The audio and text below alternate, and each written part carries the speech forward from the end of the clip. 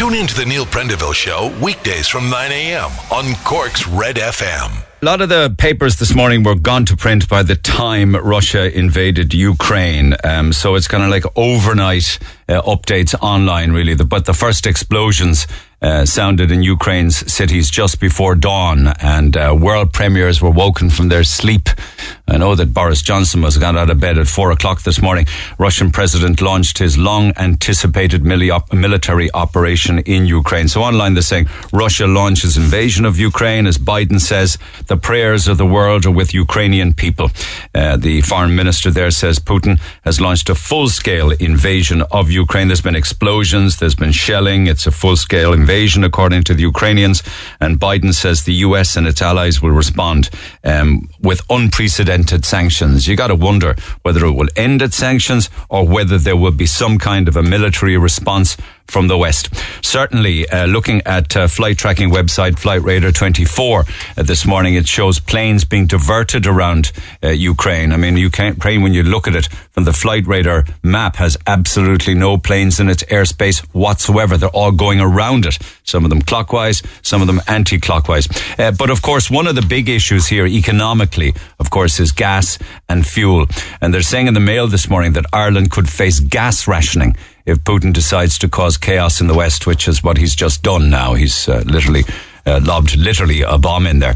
So they're saying that we could have issues with regards to our own fuel. And also what seems to be happening in Ukraine now, since the early hours, is that people are leaving the country. Hundreds of thousands are trying to get out of Ukraine. There's also been a run on petrol stations, and there's also been a run on banks, because it seems as if people want to get their money out of the banks ahead of whatever is coming. So more on that in a few minutes' time. But in other news this morning, we have a lot of shortages in this country, and a lot of it has to do with a very, very badly run HSE for many decades now. I know COVID has been an issue too. In fact, the Mirror this morning puts the COVID death toll of COVID deaths, should I say, and be clear about this, COVID-19 related deaths to 6,200 in 2 years. Papers also say that those trying to buy a house are competing against an awful lot of different entities. And one of the entities, it seems, that people trying to buy a house are also coming up against is not necessarily a shortage of supply, an increase in labour costs and costs for actual building material, or cuckoo funds and pension funds, but it's also COVID savings. An awful lot of people have saved an awful lot of money, apparently, over the past 2 years. And the Indo says that $1 billion has been saved in COVID savings, and that's driving up house prices as well, where people can just keep bidding and bidding and bidding on a house price. So the papers also talk of changes to the home care system, what we would have known as home help. And these are the kind of swinging, nasty taxes and increases. So you have taxes and increases on the one hand and cutbacks on the other hand. But this is a fiver that they're talking about in the Examiner this morning, where pensioners could be asked to pay €5 an hour to home care under this new home support scheme. Yeah, who wants it to be new if it's going to cost more money? So public health care, home care at the moment, and home helps and care workers when they come into your home, that service is currently free. You do have an option, incidentally, to pay for extra hours, but the actual basic package is free. So now they're talking about a €5 an hour charge for home care, again, hitting the vulnerable and the elderly and pensioners. In hot water these days are the two Johnnies. They're making the front page of The Independent, and this is very much kicked off online. Now, I know that the sexist comments that they made were on their podcast, but they do link it to their 2FM show, because they say, listen to us on 2FM. But the two Johnnies have been accused of sexism, virulent sexist material, to promote their new show. I don't know how RTE will allow that, actually, because they come down hard on anybody that has an opinion, or anybody that has anything to say that doesn't agree with the RTE narrative. I mean, they're fine if you're criticising Sinn Féin, but anything else is pretty much a no-go. But apparently on their podcast, they started reading out slogans of car stickers and what have you that were sent to them by listeners. I'm just going to give you a few of them, while not in any way, shape or form endorsing them. Tires are like women, no good unless they're squealing. Hocus pocus, I got your girl in my focus. Now, you might put this down to banter and having a laugh and just laddish humour. But you wouldn't say that about she's not a princess, she's a slut.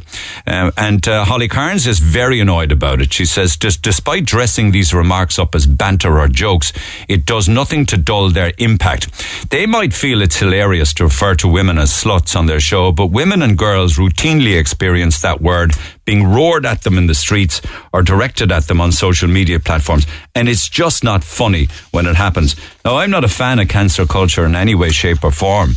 But I think really people need to cop on, it's no longer tolerable, to find that kind of stuff funny, considering the tragic stories we've been dealing with over the past number of months.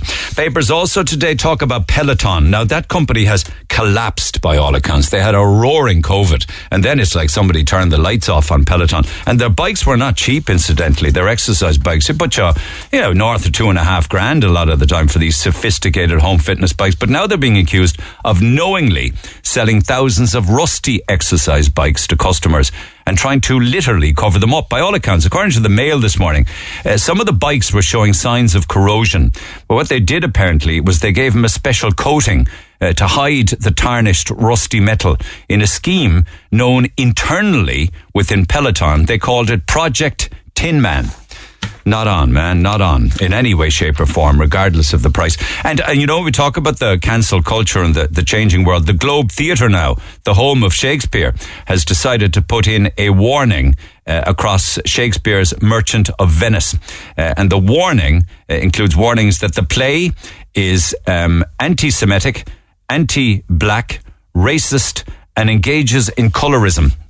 And that's the latest one there. You know how you say, because I don't know, because I haven't died yet, but they say that when you're dying, your life literally does flash before your eyes. That you very quickly, I don't know if it happens in seconds or it takes minutes or whatever, but all of your life events, or at least maybe the more prominent ones in your life, as you are dying, fly past you, as in you recall them and they get rerun in your brain and in your mind's eye. Apparently they hooked up some kind of brainwave machine to a man who was dying of a heart attack, and they recorded his brain patterns as he was dying. And by all accounts, his brain patterns were very similar to the brain patterns you have when you're dreaming. So on that basis, they feel that this guy was far from dreaming. It was his life flashing before his eyes.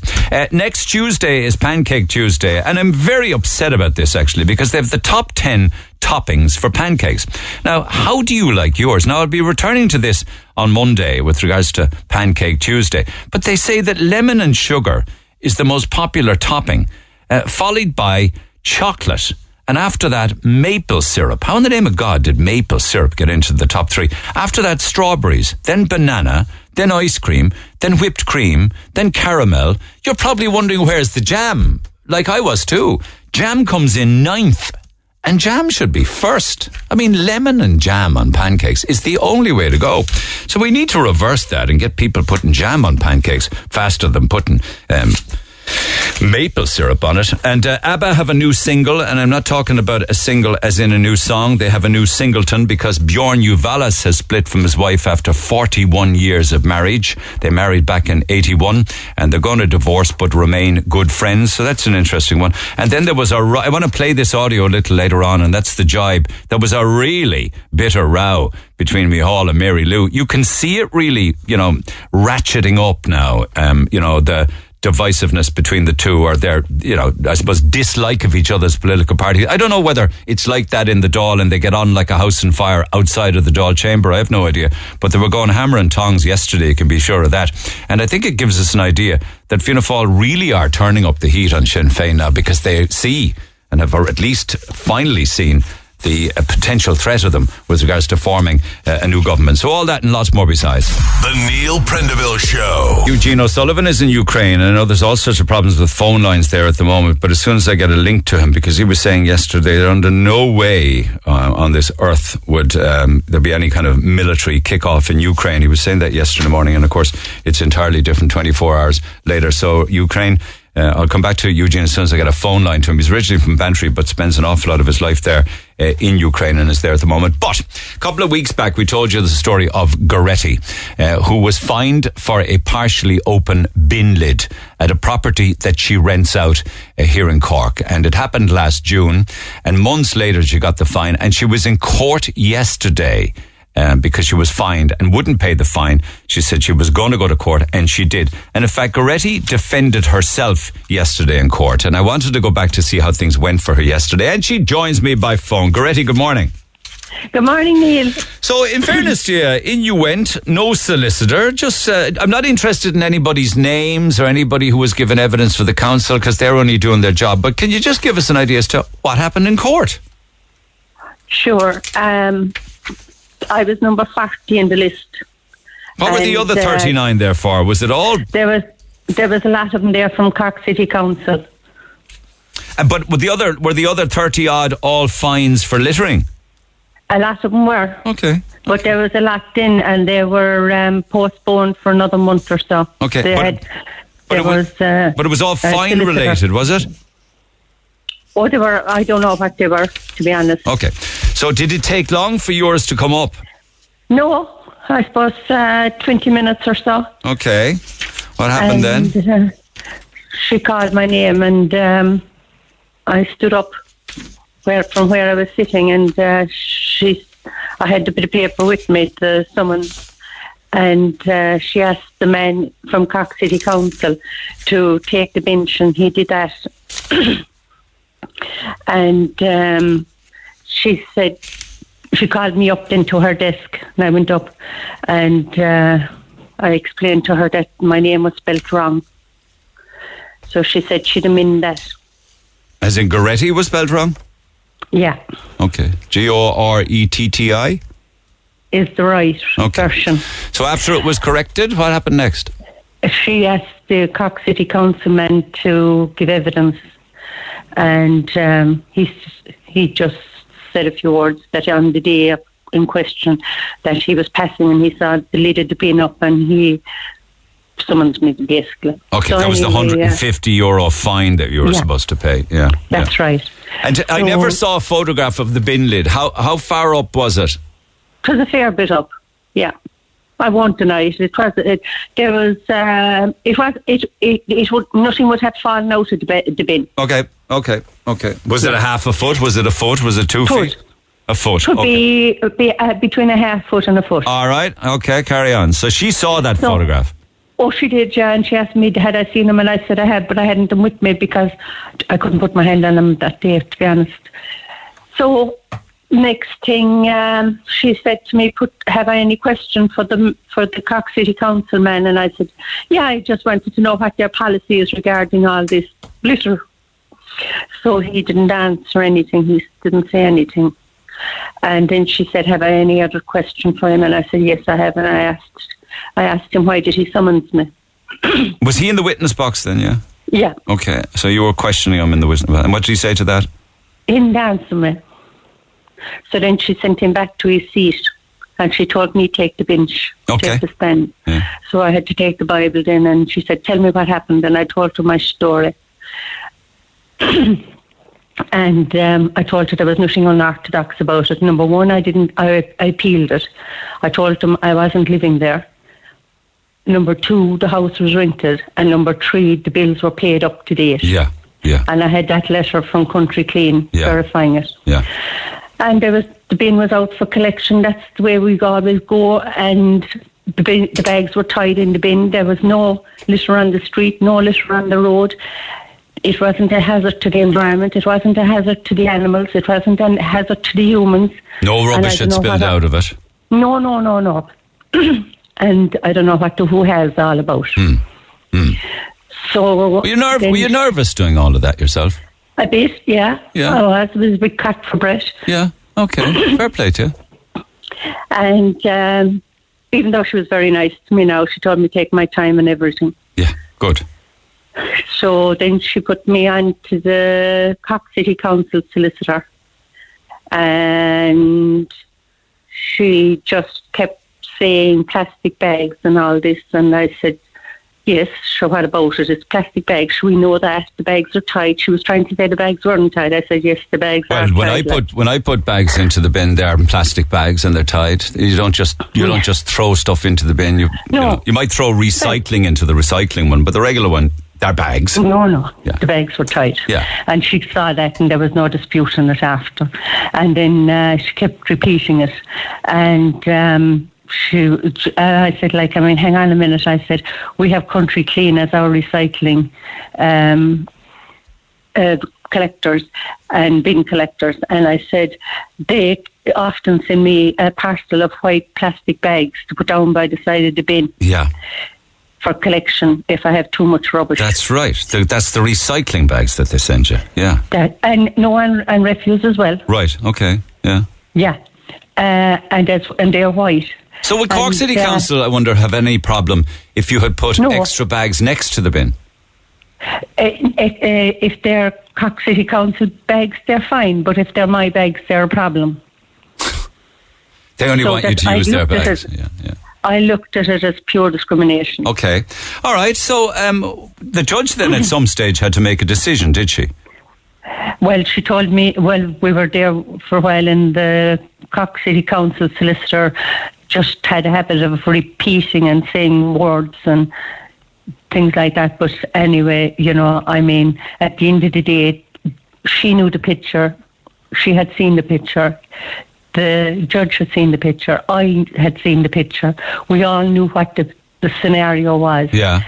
And there was nothing unorthodox on it from my side. I told him exactly what the picture was. It was out for collection. I said, if you don't want them out for collection, you can knock at the door at 6 o'clock in the morning when the lorry comes along. Yeah. And get the people out of the house and get them out the bin. Yeah. If you don't want them on the street.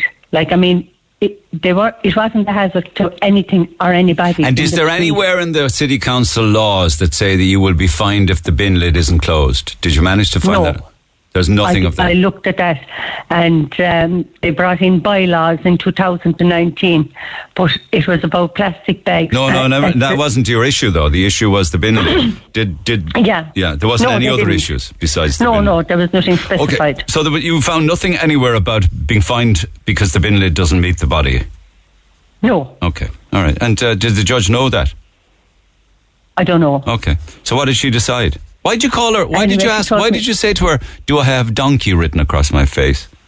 Because the girl in the solicitor in the Cork City Council kept repeating the same questions to me about plastic bags, and they weren't tied and all this. And I said, "Yes, they are tied." She kept at me. Oh, it's the solicitor you asked, "Do I have donkey written across my face?" She kept at me it is what it is.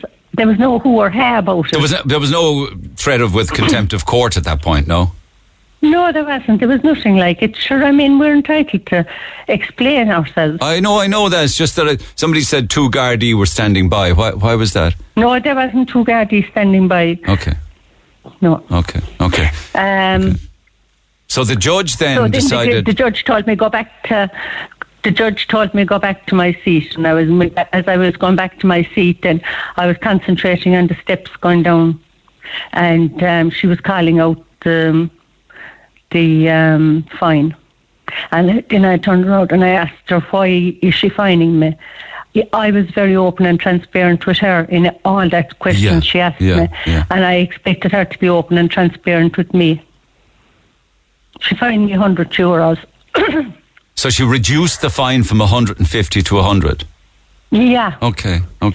But I said, why are you fining me when I explained everything and I had everything above and beyond the call of duty? Yeah. I know that the lid was up in the bin, but the bin was there for collection. It wasn't there for display. Did you get a response to that? No, she told me the case was closed now and that's it. Okay. Will you appeal that? I did. I filled up the forms and I appealed it. What happens next? I get a letter in the post for the next hearing, but it's only once a year the Cork City Council have those appeals. Courts, yeah. So what happens in 12 months' time if you go back in and you lose the appeal? Will you not have to pay all of their costs, which is... No, she didn't grant any costs yesterday to the council. Did they look for it? I'd say not, sure. Okay. She did. She said she wasn't granting any legal costs to him. Okay. No, she was a fair woman. It sounds as if she was. And listen, a judge has a good reason for doing what she does. I don't have the bylaws in front of me, so I don't know on what grounds you can be fined for not having the lid properly closed if it doesn't say that you'll be fined for not having the lid properly closed? Well, I didn't see it anywhere. Maybe she knows more than me now, and she probably does. And that's but you must have been disappointed, though, because I would have thought it would have been thrown out, to be honest with you. Well, the fact I turned up, I stated my case. I had nothing to hide. I dealt with it. I thought I should be honoured for that. Yeah. And in fairness, you did conduct your own defence. After all, Neil, that rubbish had nothing to do with me. Yeah, but as the house owner, you see, that's the difference. You see, they go, like, you would have tenants hiding behind it otherwise. You know, so, it's not, it's nothing to do with me. I only pay rent. I know nothing to do with the bin arrangements. That's the landlord's problem. So it happens to fall on the landlord, the owner. Yeah, I know. But I don't mind. I said to her, if the bags were broken and the eggshells were around the street or whatever, and the papers around the footpath in the street, I said I'd be the first to put up my hand and pay me fine. Yeah. But I said, we're doing our best. And we just have to be able to do our best. Somebody within council was telling me that they actually have spotters going around in cars, and then they call them in, and the fines are issued by people who aren't actually collecting any rubbish. They're just going around looking at bins and spotting ones that are maybe ones like yours, Yeah. But anyway, even so, they should, I think the council should have an onus on them to wait and see if that bin was collected on the whatever day it should be collected. And if it wasn't, then they can move. But give the people a chance. We're a country of dictators, and yes, with no consideration. You're not giving up on this, though. You'll go for appeal and wait the 12 months and go back in again. I will, because the thing about it is, the bins where do we put the bins for collection if we can't put them outside the door? Yeah, I know. And there is we don't put them out there for the birds and the bees. We put them out for collection. And will you defend yourself again? Will you defend yourself again next time round? I will, because I think there are times in our life when we have to make a stance. And I'll credit you for that. And if we do something wrong, put up your hand and sort it out.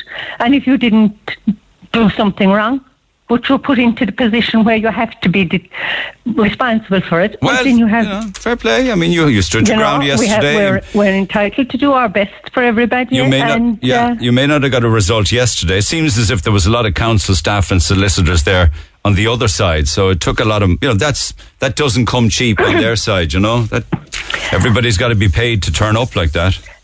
I know, and there a couple of months ago, a man was telling me when he was in court there some time back, he said the man's name was spelt wrong, the case was thrown out.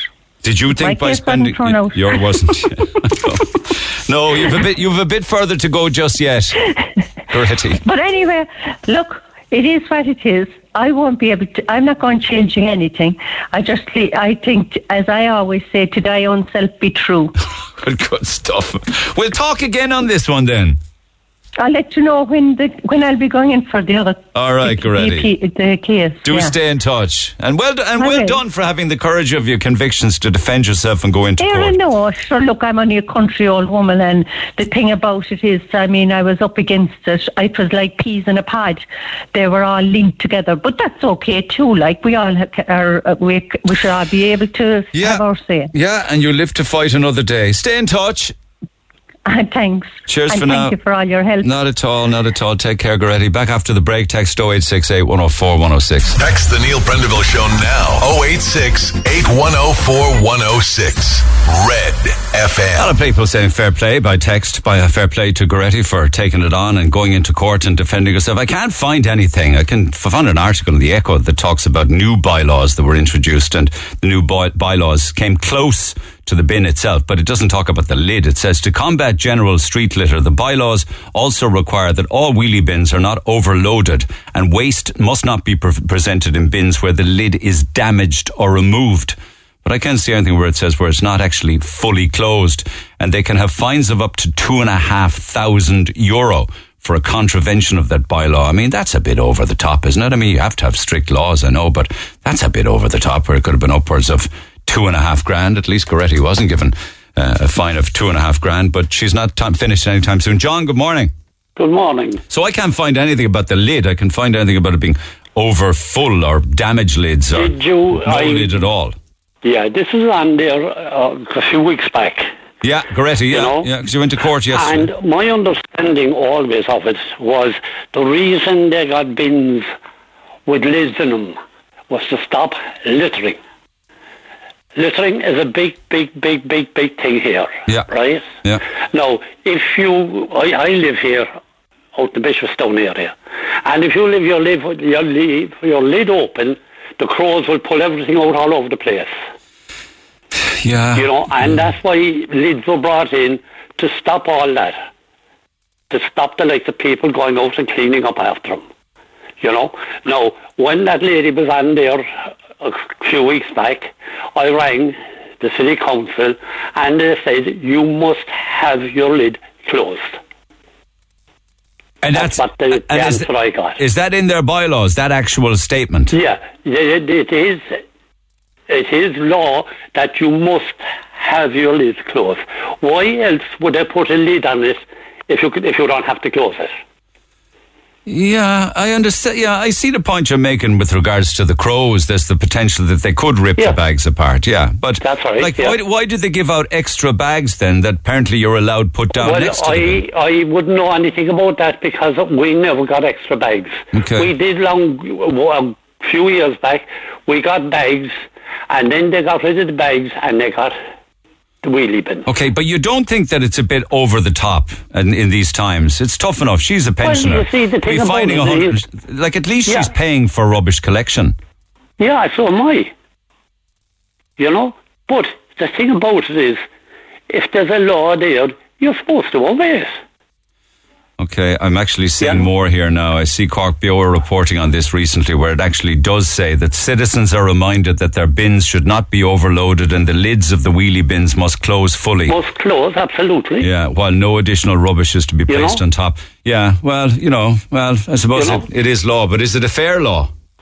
Well, I mean, to say the law is the law. We have to obey it. What do we? You can't go down the road doing 120 miles an hour. Yeah, but it doesn't. I know that. I understand. Well, that's because it could be of risk to people's lives. Somebody could die if people are speeding on the road. Nobody's going to die if a bin lid isn't closed.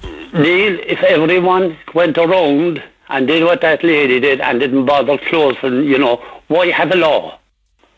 Yeah, but does it not concern you that apparently they have spotters going around, driving around, looking at bins? Do you not think that's a bit... I'm sure they should. Okay, all right. Okay. So they should.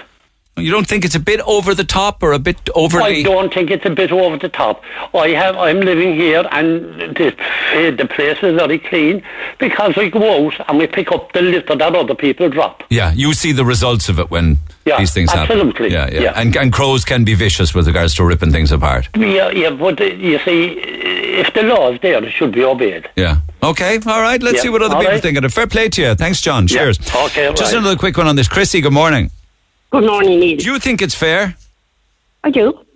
150? It's practical. Yeah, cut fairness out of it altogether. It's practical. Practical what? To fine somebody €150? Well, that's the law. But it's the damage it can do. If you go along, say, down Lock Road is one place, and of whatever day the bins are out, some of them, they're just pouring out them. And the litter goes along and it's scattered all over the place. So let's pick it up. Yeah, okay. The other thing... Okay, so there has to be one rule for all, otherwise you'll have litter all over the roads and crows ripping out food and all sorts of things like that. But not even crows. Somebody can come along, bit you up, bit merry, the night before and give them a little tip and the stuff goes all over the place. But why? But they don't seem to go after people who don't have any rubbish collection or people who illegally dump or never ever pay the likes of Country Clean, They seem to go after... Why is it always the soft touch? I'm not too sure that they don't go after people as well. It's not an easy job to do. And I've heard of it, and I wouldn't envy the job of the person that has to go through the rubbish. Yeah, but it happens rarely enough, though. You don't hear of a lot of stories in court of people who have been done for fly tipping, for instance. From time to time, but, Yeah, but the other point that I want to make, and it refers to what you're doing personally as well. Yeah. As you said, and that now I wouldn't agree with, is I would agree with you rather than not with the rules around it. If you're supposed to put all the rubbish in just nilly-willy, because they say if you tie them in the plastic bags, it damages the machinery at the other end. Nobody ever told me that, and I'd never had it not collected from plastic bags. Do you know now who'd be very informative for you to talk to? Would be one of the community wardens in the community area. You're saying that people should put all of their rubbish, that they say you should just put everything in unbagged into the bin?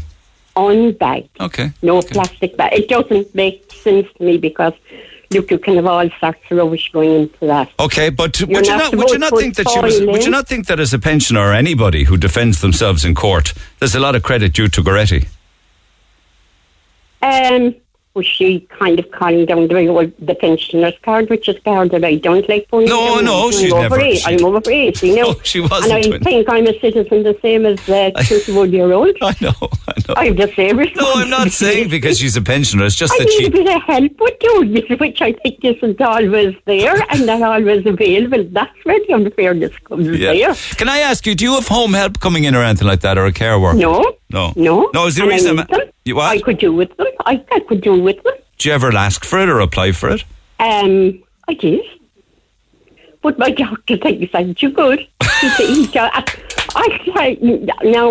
Long may it continue. That's personal to me, Neil, but I will tell you, and I'll quote my present doctor. When I said it to her, she said, you wouldn't get it. He said, you're able to get up and get yourself dressed in the morning. Long may it continue that way. But I am, but there's other things I'm not able to do, Neil. Well, and I mean, look, okay, that's a different battle to be fought would or not. But you do all your own cooking and cleaning and things like that? Put out your own bins?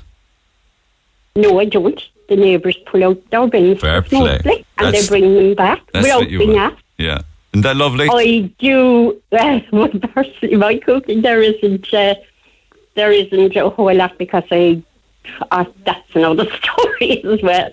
But like I can do it, but it's simple cooking.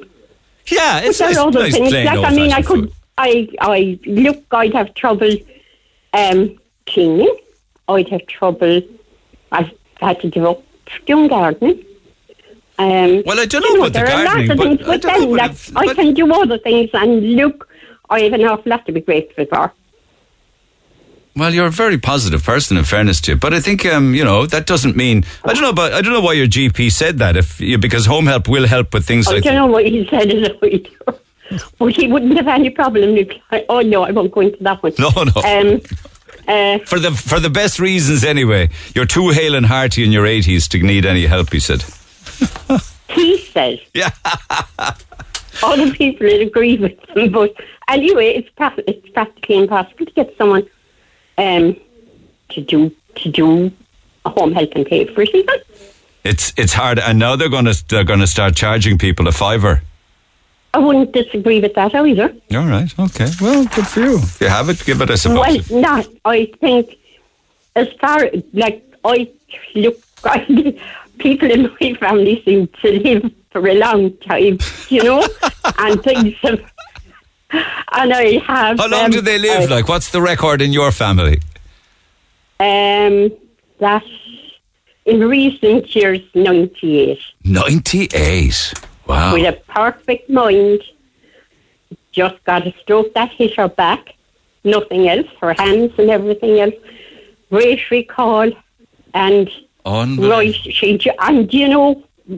sharp as a pin to 98. Sorry? She was sharp as a pin up to the age of 90. And she could analyse a holding match better than me all here, but at the end was right up to the edge. Well, I'm sure it'll be the very same for you. Then next to her was 86. No. 3 weeks short. The 90 was her sister and 86 was my mum. It's amazing. Well, my granny on one side was 89.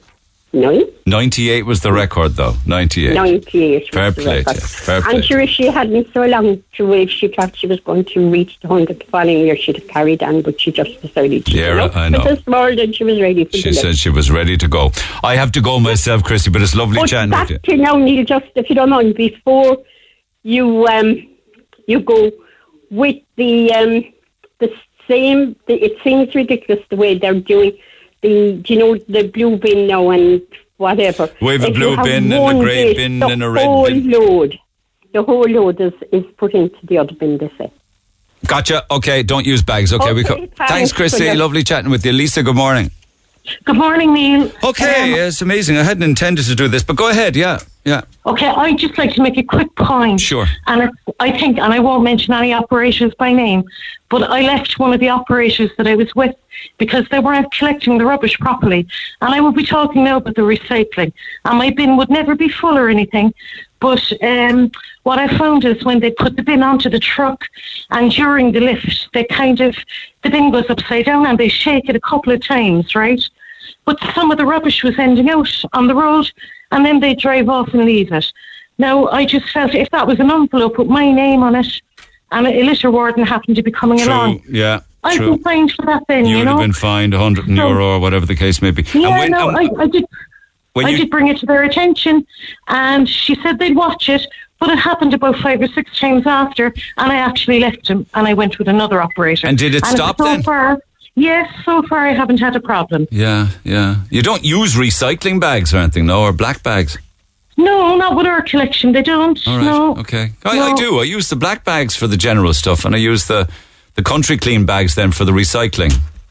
Right, okay. Well, I do use the bags right now for the food and stuff like that. Okay. You know? Okay. All right. But Neil, in other things, just quickly, where I'm living, there's a school on the hill, and I won't mention a name, but all the students come out, and during lunch hour, they walk down to the end of the hill to go to a garage for lunch, and they discard their masks, their food, their tinfoil wrappers, all the wrappers, and I said it to one of the neighbours. You mean they just throw them away? Or they do, and I think during the pandemic it's awful because I used to normally pick it up because it flies into my garden then, and I would go out and pick it up. But during the pandemic I stopped because I felt I didn't want to be picking anybody's rubbish up. But sure, they should have more cop on than that. They should, and I mean they range now from about 13 up to, I suppose, leaving cert age. And you'd see it now. I thought it was just my area, right? But I stayed in the car one day and I've stopped at different places, and it's the whole way down from the school down to the Apple Green service station, and I think it's ridiculous. Now I did ring the council down here and ring the school. That's what you should be calling the school.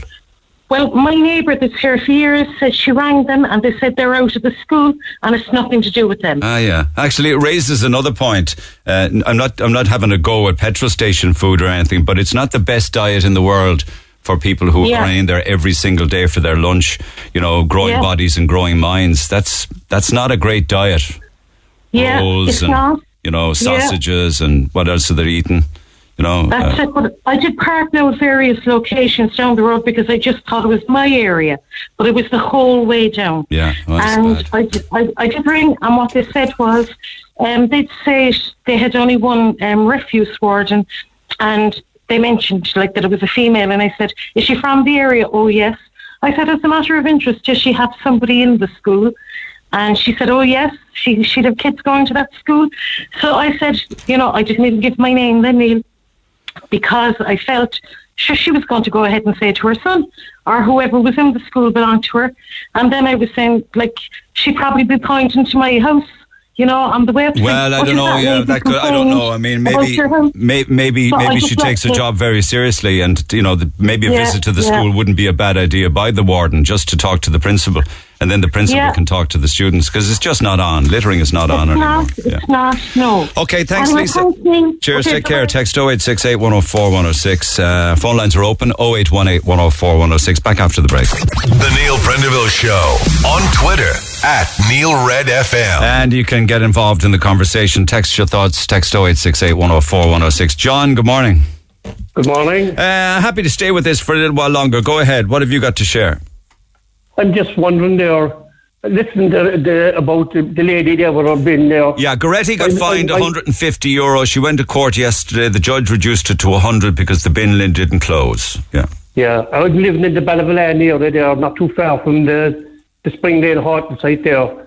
And at the present moment, there must be at least a half a ton of rubbish on the side of the road. Plus the fact that last week some builder came along, I presume, and dumped maybe a ton of builder's rubble. And like, I'm after reporting to the City Council, and they're not doing anything about it, like. When you say, are you saying this is at Spring Lane, is it? Yeah. Okay. And when you say dumped, like, how do you mean? Is it like neatly piled in bags? No. It's just the contents of whoever at night or whoever, I don't know, just pulls up and dumps off loads of it. It's open. There's dogs rooting around every single day. So are you saying the public are driving to Spring Lane, to the halting site, and dumping all of their rubbish outside it and driving off? I don't know who's doing it. I'm not saying that there's people driving. I don't know, but it's there, and it's there. No, because I want to be fair. I want to be fair to the traveller community inside in the halting site. Nobody wants to be accusing them because there's no proof that they're doing it. Oh, I'm not accusing no one. I don't know who's dumping it. It sounds to me. I in my car and I see it. And what happens then? Council come along, is it, from time to time, and clear it all up? Is it? They used to do that, but it's that particular amount of rubbish is there now for the last couple of weeks. And what's that? Dogs, they're pulling it around at night. They're dogs. It's a disgrace, really, and they're not doing anything about it, right? And they're prosecuting an elderly woman there for having the bin open. Crazy. It doesn't make sense when you put it like that, absolutely, that would go after one individual who feels wronged, but yet they would ignore blatant breaches. That also would be a rats issue, wouldn't it? Never mind the dogs. Oh, unbelievable. The rats, if you drive up there at night, there's rats scurrying all over the place, huh? And is that regular? Oh, regular. I'm only living not too far from there. And this builder's rubble, what is it like? Discarded builder's waste? Concrete blocks, it's gravel, earth.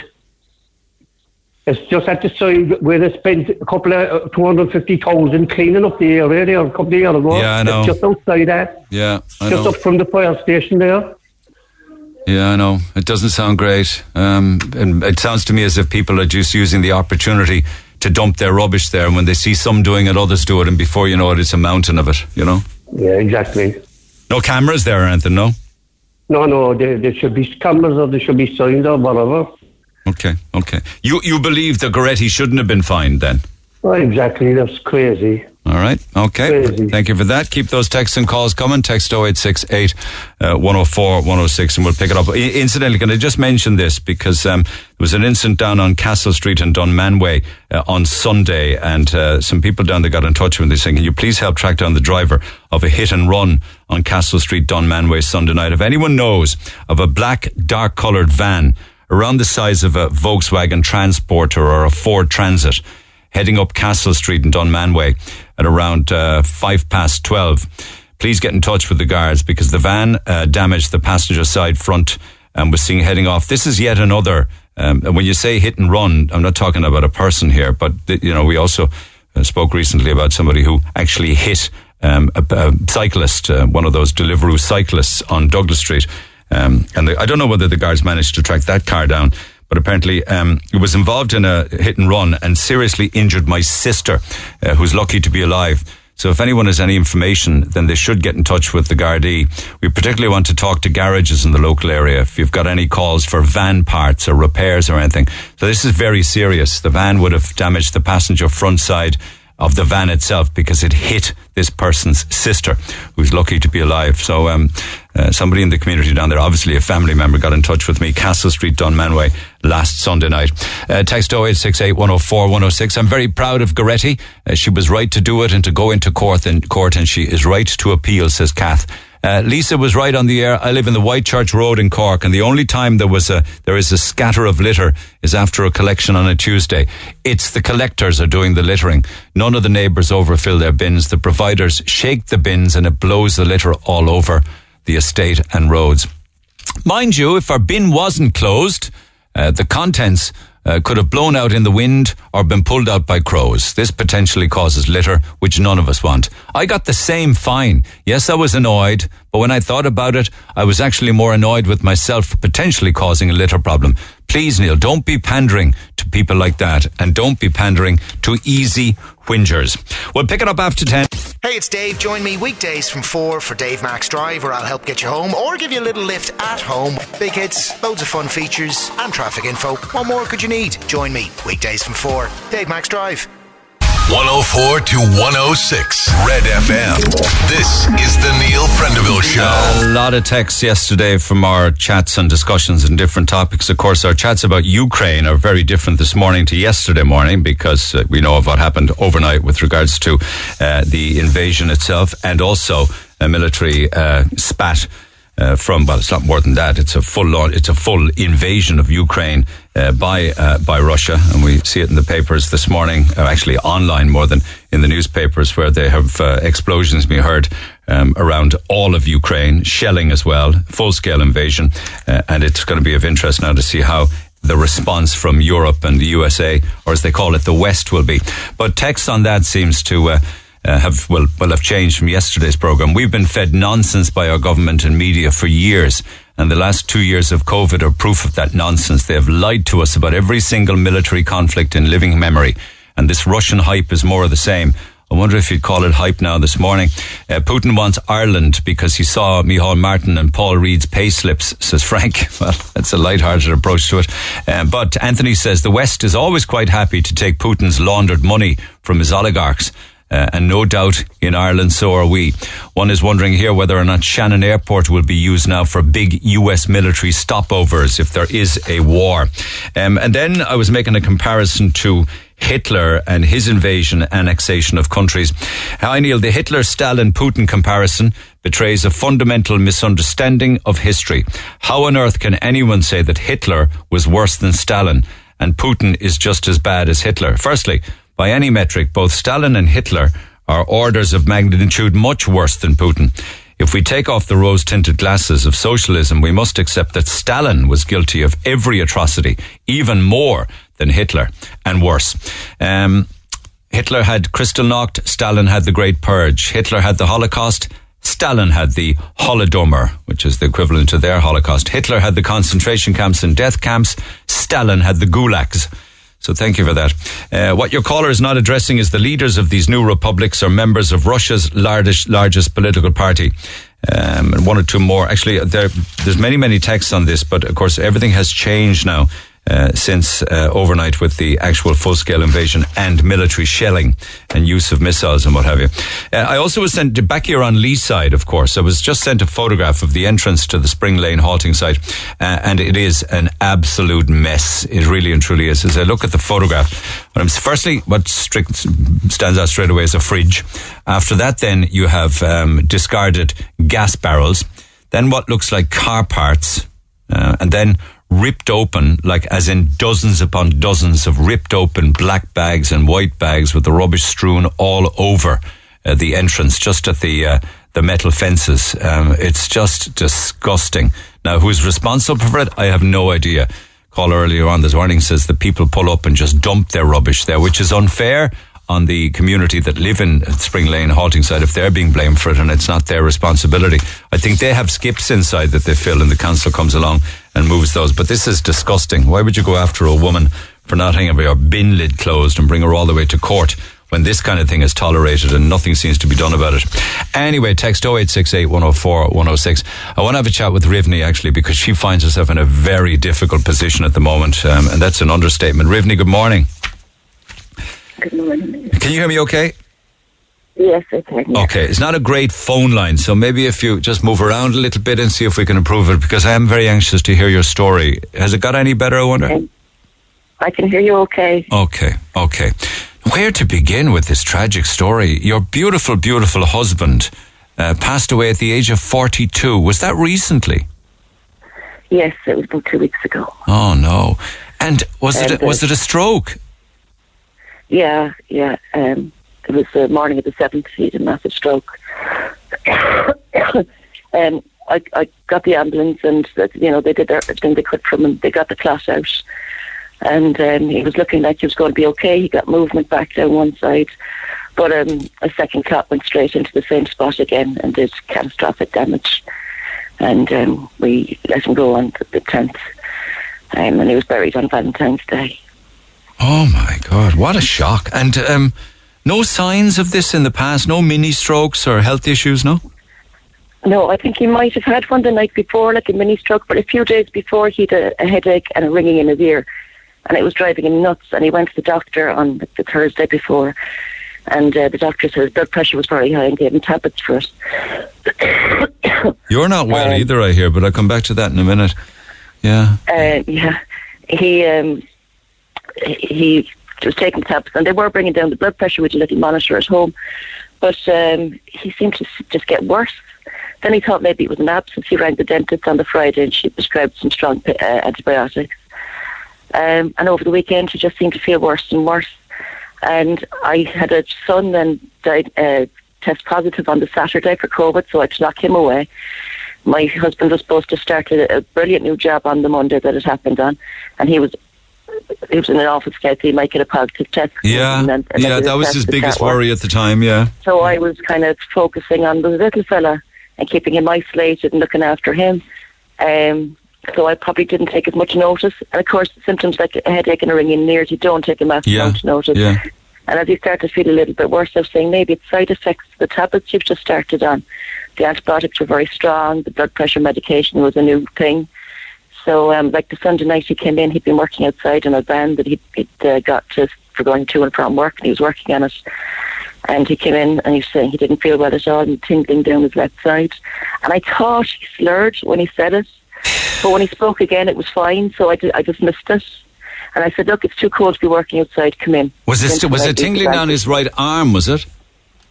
It was down his arm and leg, his left side. And you thought you noticed him slurring, right? Okay, go ahead. But I didn't take enough, like I said, that's probably from dying on the cold ground. And when he spoke again, there was no slur, so I thought maybe he was just kind of mumbling because he wasn't feeling good. But he got up the next morning. He never woke me. I was off with the kids restricting, so we were having a lie-in, and he didn't want to wake me. And he got up at 7 and threw his heart up. He rang South Dock, and I checked his phone. He rang South Dock, and they called him back at 7:45 and told him it was probably an inner ear infection. And then I was up in bed, and I thought I heard noises, and my mum rang and woke me up fully, and she woke me up fully. I definitely heard noises and ran down the stairs, and 2 minutes later I was on to 999. Had he, when you ran down, he'd collapsed, had he? He was on the couch, but he couldn't move his left side. I was, okay, I guess. I thought, he was talking really funny. I knew straight away then that it was a stroke, but I mean, stroke hadn't crossed my mind the whole weekend. He was 42, he was otherwise in good health, and I didn't know that. Now, I should have taken more notice of the tingling, but he had been laying on the cold ground, outside. I know, but it's so sad to hear that it was missed time and time again, put out to an ear infection. What else did you say? Yeah, high blood pressure, things like that. Oh. Yeah. I mean, he did try to get help, and for him to go to a doctor at all in the first place was, I was surprised that he drunk South Jack and not woken me, that he felt that bad to ring them, and not woken me. He was still making sense when the hospital, the ambulance came. The 999 caller had told me to keep him calm. So instead of saying all the things I'd like to have said, I was making jokes. He was going into the back of the ambulance, and I said, anything to get out of work. And he just went, ha, ha. Oh, It was very funny. I know. It's interesting you say that, because what would you have said? I would have told him how much I loved him. Now, we told each other that every single day anyway, so it's not like I went and said, but, I wish I could have said it the last time I saw him conscious, because I never saw him conscious after that again. So the joke about anything to get off work was the last you said? Yeah. No, we always had to laugh at a joke. He wouldn't have, he didn't take offence, as I say. He went, ha, ha, very funny. I know. But I know. He was so excited, and even on the Thursday when he was at the GP, I was waiting out in the car, and he was texting me about the waiting times and stuff. I said, they'll probably send you to the hospital. He said, I hope not. He said, I don't want anything interfering with me starting work on Monday. And he was looking forward to this great new job. What's your husband's name? It's Thomas. Thomas. Tom. So Tom was starting a new... What did he do? Well, he hadn't been working for years. He got 3 weeks' work before Christmas with Casey's Furniture, and he was thrilled, absolutely thrilled. He took every hour they'd give him, and they've even told me he was a pleasure to work with, that he was really enthusiastic and everything. But that was only a seasonal job. Yeah. And then he got the calls for working in Dairygold, which is near us. Great job. They'd have to drive over an hour down to work. He was going to be nearby, and it was a good job. It was good money. He was so excited. We were going to be able to start paying bills, pay the mortgage, get out of debt. We might even be able to have our first family holiday. Now, by that I mean, like, you know, a weekend in a caravan by the seaside or something. Yes, you have 3 kids, 2 boys aged 8 and 9, and your daughter is 11. Do you never have a son holiday? No, we've never been on holidays anywhere, even in Ireland. Because, well, for a few years there, I was too sick to go anywhere, and then we just didn't have the money. As if things weren't bad enough already, because you have a serious bowel condition anyway. You have an ostomy bag. Your gallbladder is packed up. You have a rare bleeding disorder. I have COPD as well as a chest condition, which I've been chain smoking the last 2 weeks, which I shouldn't be doing, but I've just been living on cigarettes and teeths since it happened. I have to stop again, I know, but just the last couple of weeks I'm just not functioning. So you're frazzled, you're totally stressed out, because there's incredible debt there, isn't there? There is, although I have to say, I wouldn't even be standing here today if it wasn't for the local community. In Kildare, is it up in Kildare? Yeah, in Kildare. They were driving me up and down to the hospital. You know, they were looking after the kids. They sorted the funeral. The Parents Association even did a spread after the funeral, which was beautiful. Nothing like that. I couldn't have organised anything. Because of the grief, is it? Anything. Yeah, and shock. I mean, I'm not actually started the grief part yet, I don't think. I'm still not over the shock. Shock, yeah. Because I just didn't see it coming. I mean, worst case scenario, even when I called the ambulance and said it's a stroke, I thought physio, speech therapy, you know, things like that were going through my head as worst case scenario. I never for a million years thought somebody of that age, a big strong man, was going to be taken down by it, you know. It just didn't cross my mind, and I still have trouble accepting it. Processing it, as they say, yeah. You probably wake up in the morning and wonder, was it a nightmare? Yeah. But I mean, the local community has been fantastic. I mean, they've kept the kids going, if nothing else. They've given me fuel, coal, logs. You know, they've been getting the boiler sorted, the septic tank was gone. We've been managing on for years with loads of things being gone. The septic tank had been gone for about 5 years.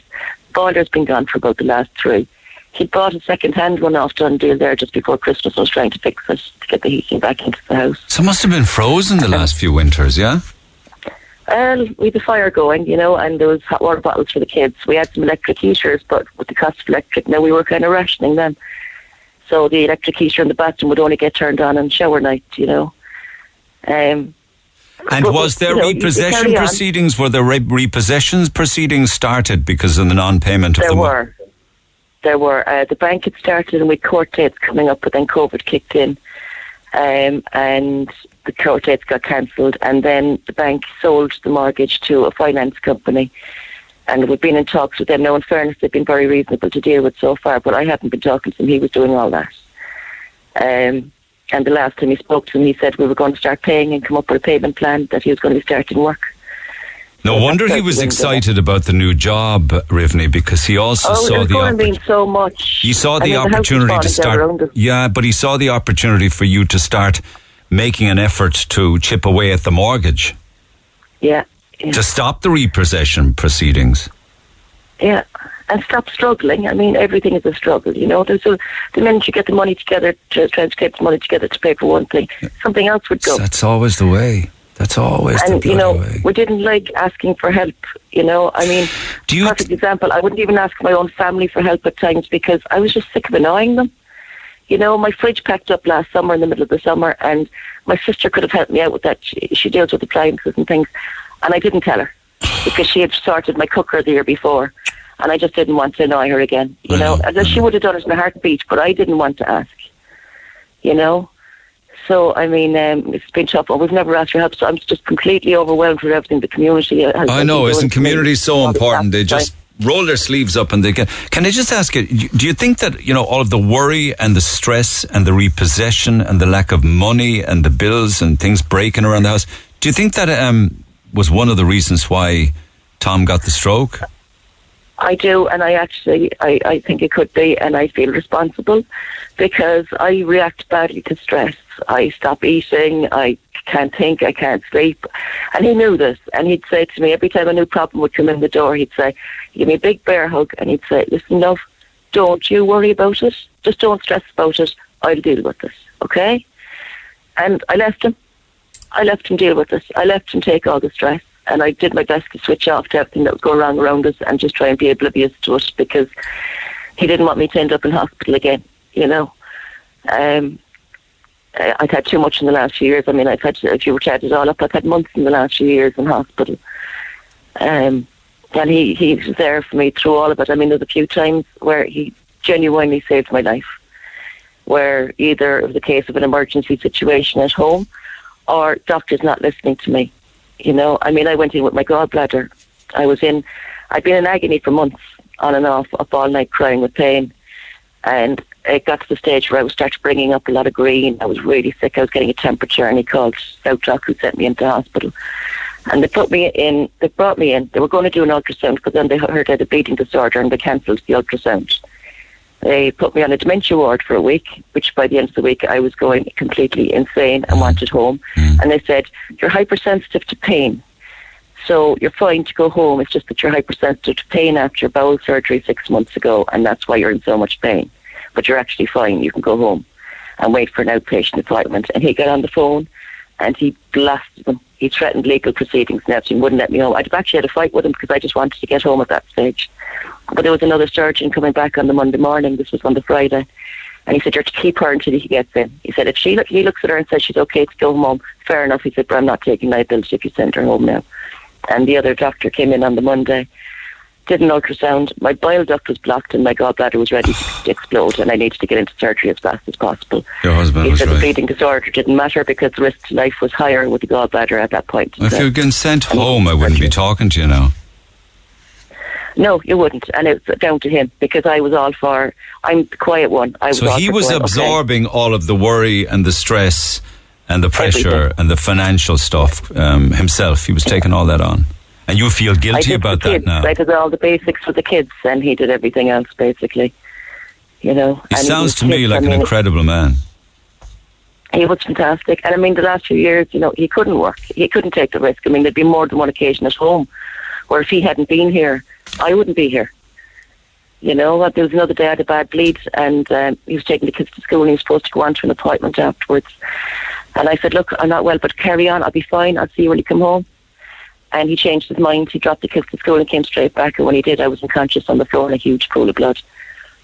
And he got me to the ambulance just in time. I mean, I was told in the hospital my blood pressure was 40/30 when they got me there. I had to be given something called gel effusion, which is what they give to gunshot victims to keep the heart beating, to put fluid in to keep the heart beating. And they said it was a miracle I survived. I mean, listen, you've got enough to be dealing with your own health alone. Yeah. I wouldn't be here if it wasn't for him. And he was afraid to go to work, but since all my surgeries, the last 12 months, I've actually gained weight. I was emaciated for a long while, and I've gained weight, and I was getting stronger. And he thought, look, I think it's safe enough for me to start going back to work now. When he started trying, with COVID and everything was hard, but it was when the restrictions started getting lifted that he had a chance, and that's when he got the 3 weeks of Christmas, which he was thrilled over, and then he got the permanent position with Dairy Gold. As I say, it was his first day, and he was supposed to start. This all went wrong. We thought our luck was finally changing for the good, but no, it just got worse again. It's just been one long struggle, hasn't it? It has, for years. I mean, you took the plunge to get your own home, to get your own bank mortgage and, do it yourselves, paddle your own canoe, put your own roof around you, Yeah.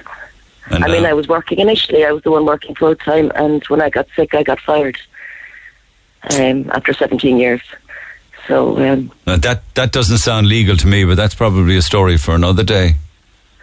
Yeah. But they weren't particularly helpful.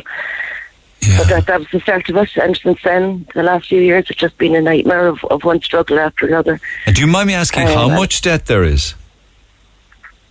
I'll be honest with you, I don't want to sit down and do the maths because I just can't deal with it now. The mortgage is significant, to be honest with you, because it's a few years now worth of arrears. So what we had paid, I think it's probably null and void at this stage. Yeah, no, it is. Yeah, it counts for nothing. And there was a couple of loans taken out on the strength of him starting work. Like he used them to get the van, which I'm going to have to try and sell now. He used it to insure and tax the van. He used it to get a skip to clean up the outside. But someone's going to have to sit down and add it all up at some stage. I'm going to have to, but I mean, you know, the smallest things. Now at the moment, I haven't called anybody important yet. I mean, yesterday now I traumatised myself by filling in the death certificate form. I'm not so sorry. I'm sorry if I'm putting you under pressure. I know you've got health problems and the COPD. But, it's just I'm finding it hard to deal with anything. If it wasn't for the community around, there'd be nothing at all done. I mean, they're taking charge. They're just. But how are you? I mean, like it's very cold now. You know, temperatures got right down into the minuses last night, and inland where you are, it's even colder. So, like, how are you doing for heat and food and basics? Well, as I said, the local community have all rallied around there. I mean, they've given me coal and logs. They've got the heating in place, but it's putting up a fight. They came back and fixed it yesterday. It's gone again today. Aren't they terrific people all the same, though, your neighbours? They're absolutely incredible because we'll be sitting here with nothing. And how are the kids processing this? An 8, a 9, and 11-year-old. What are they saying about that? The 9-year-old turned 10 on Tuesday, and he got a few extra presents this year, so he was chuffed with that. But he was fine all day, and then at bedtime he said, you know, it was great to get the extra presents, but I'd rather have Dad here. And then he started asking me things like, who's going to teach me to shave? The 8-year-old had its first confession on Tuesday as well. And Tom always did that. He was the one who took all the kids to things like that. And he felt it. The 8-year-old felt it that night. I mean, for the most part, they're fine. They're outside now in the snow, having great support for themselves. But they're up and down. And I'm no help to them because, I mean, I was there last night now and one of them was bold. And it was a, medium to red level bold that I would normally have referred to Tom, who would have given him a big lecture about respecting me and issued a punishment or a warning or one or the other. I know, but sure, look. And he wasn't there. I know. And I just went and cried for an hour because I even rang my sister going, I can't do this. I can't do this. I'm not coping very well at all. I mean, I've got a box of ashes here and I'm still not accepting it. I'm still waiting for him to walk in the door and give me a big bear hug and tell me everything's going to be okay. Because that was the kind of guy he was. Every time, And it's because I had so many close calls, we tried not to... Yeah, the attention was on you all along with your conditions and your sickness and everything. Well, we thought it was going to be me because I'd had close calls, very close calls, and...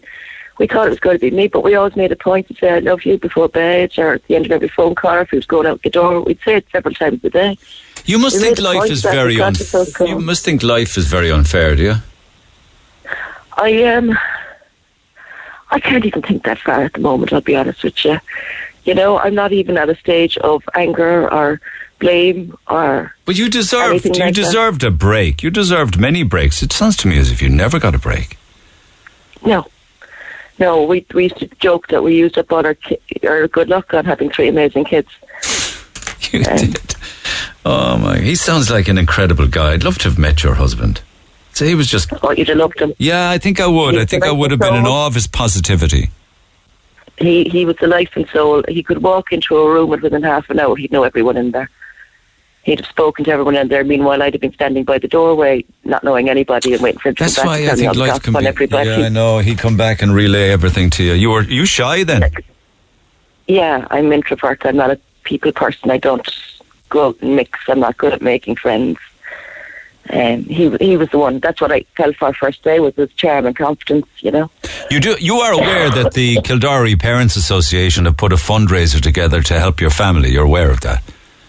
Yeah, well, I know that, they organised the funeral and everything else. Now, I know that's the funeral director waived his fees, which was amazing. Really? But, there was no charge?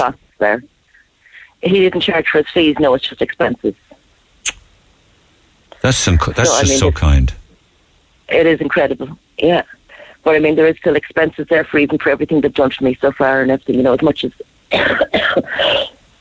Do you need anything? Donating. I don't know. Is the honest truth. I honestly couldn't tell you whether I need anything in the fridge even right now, because my brain just isn't.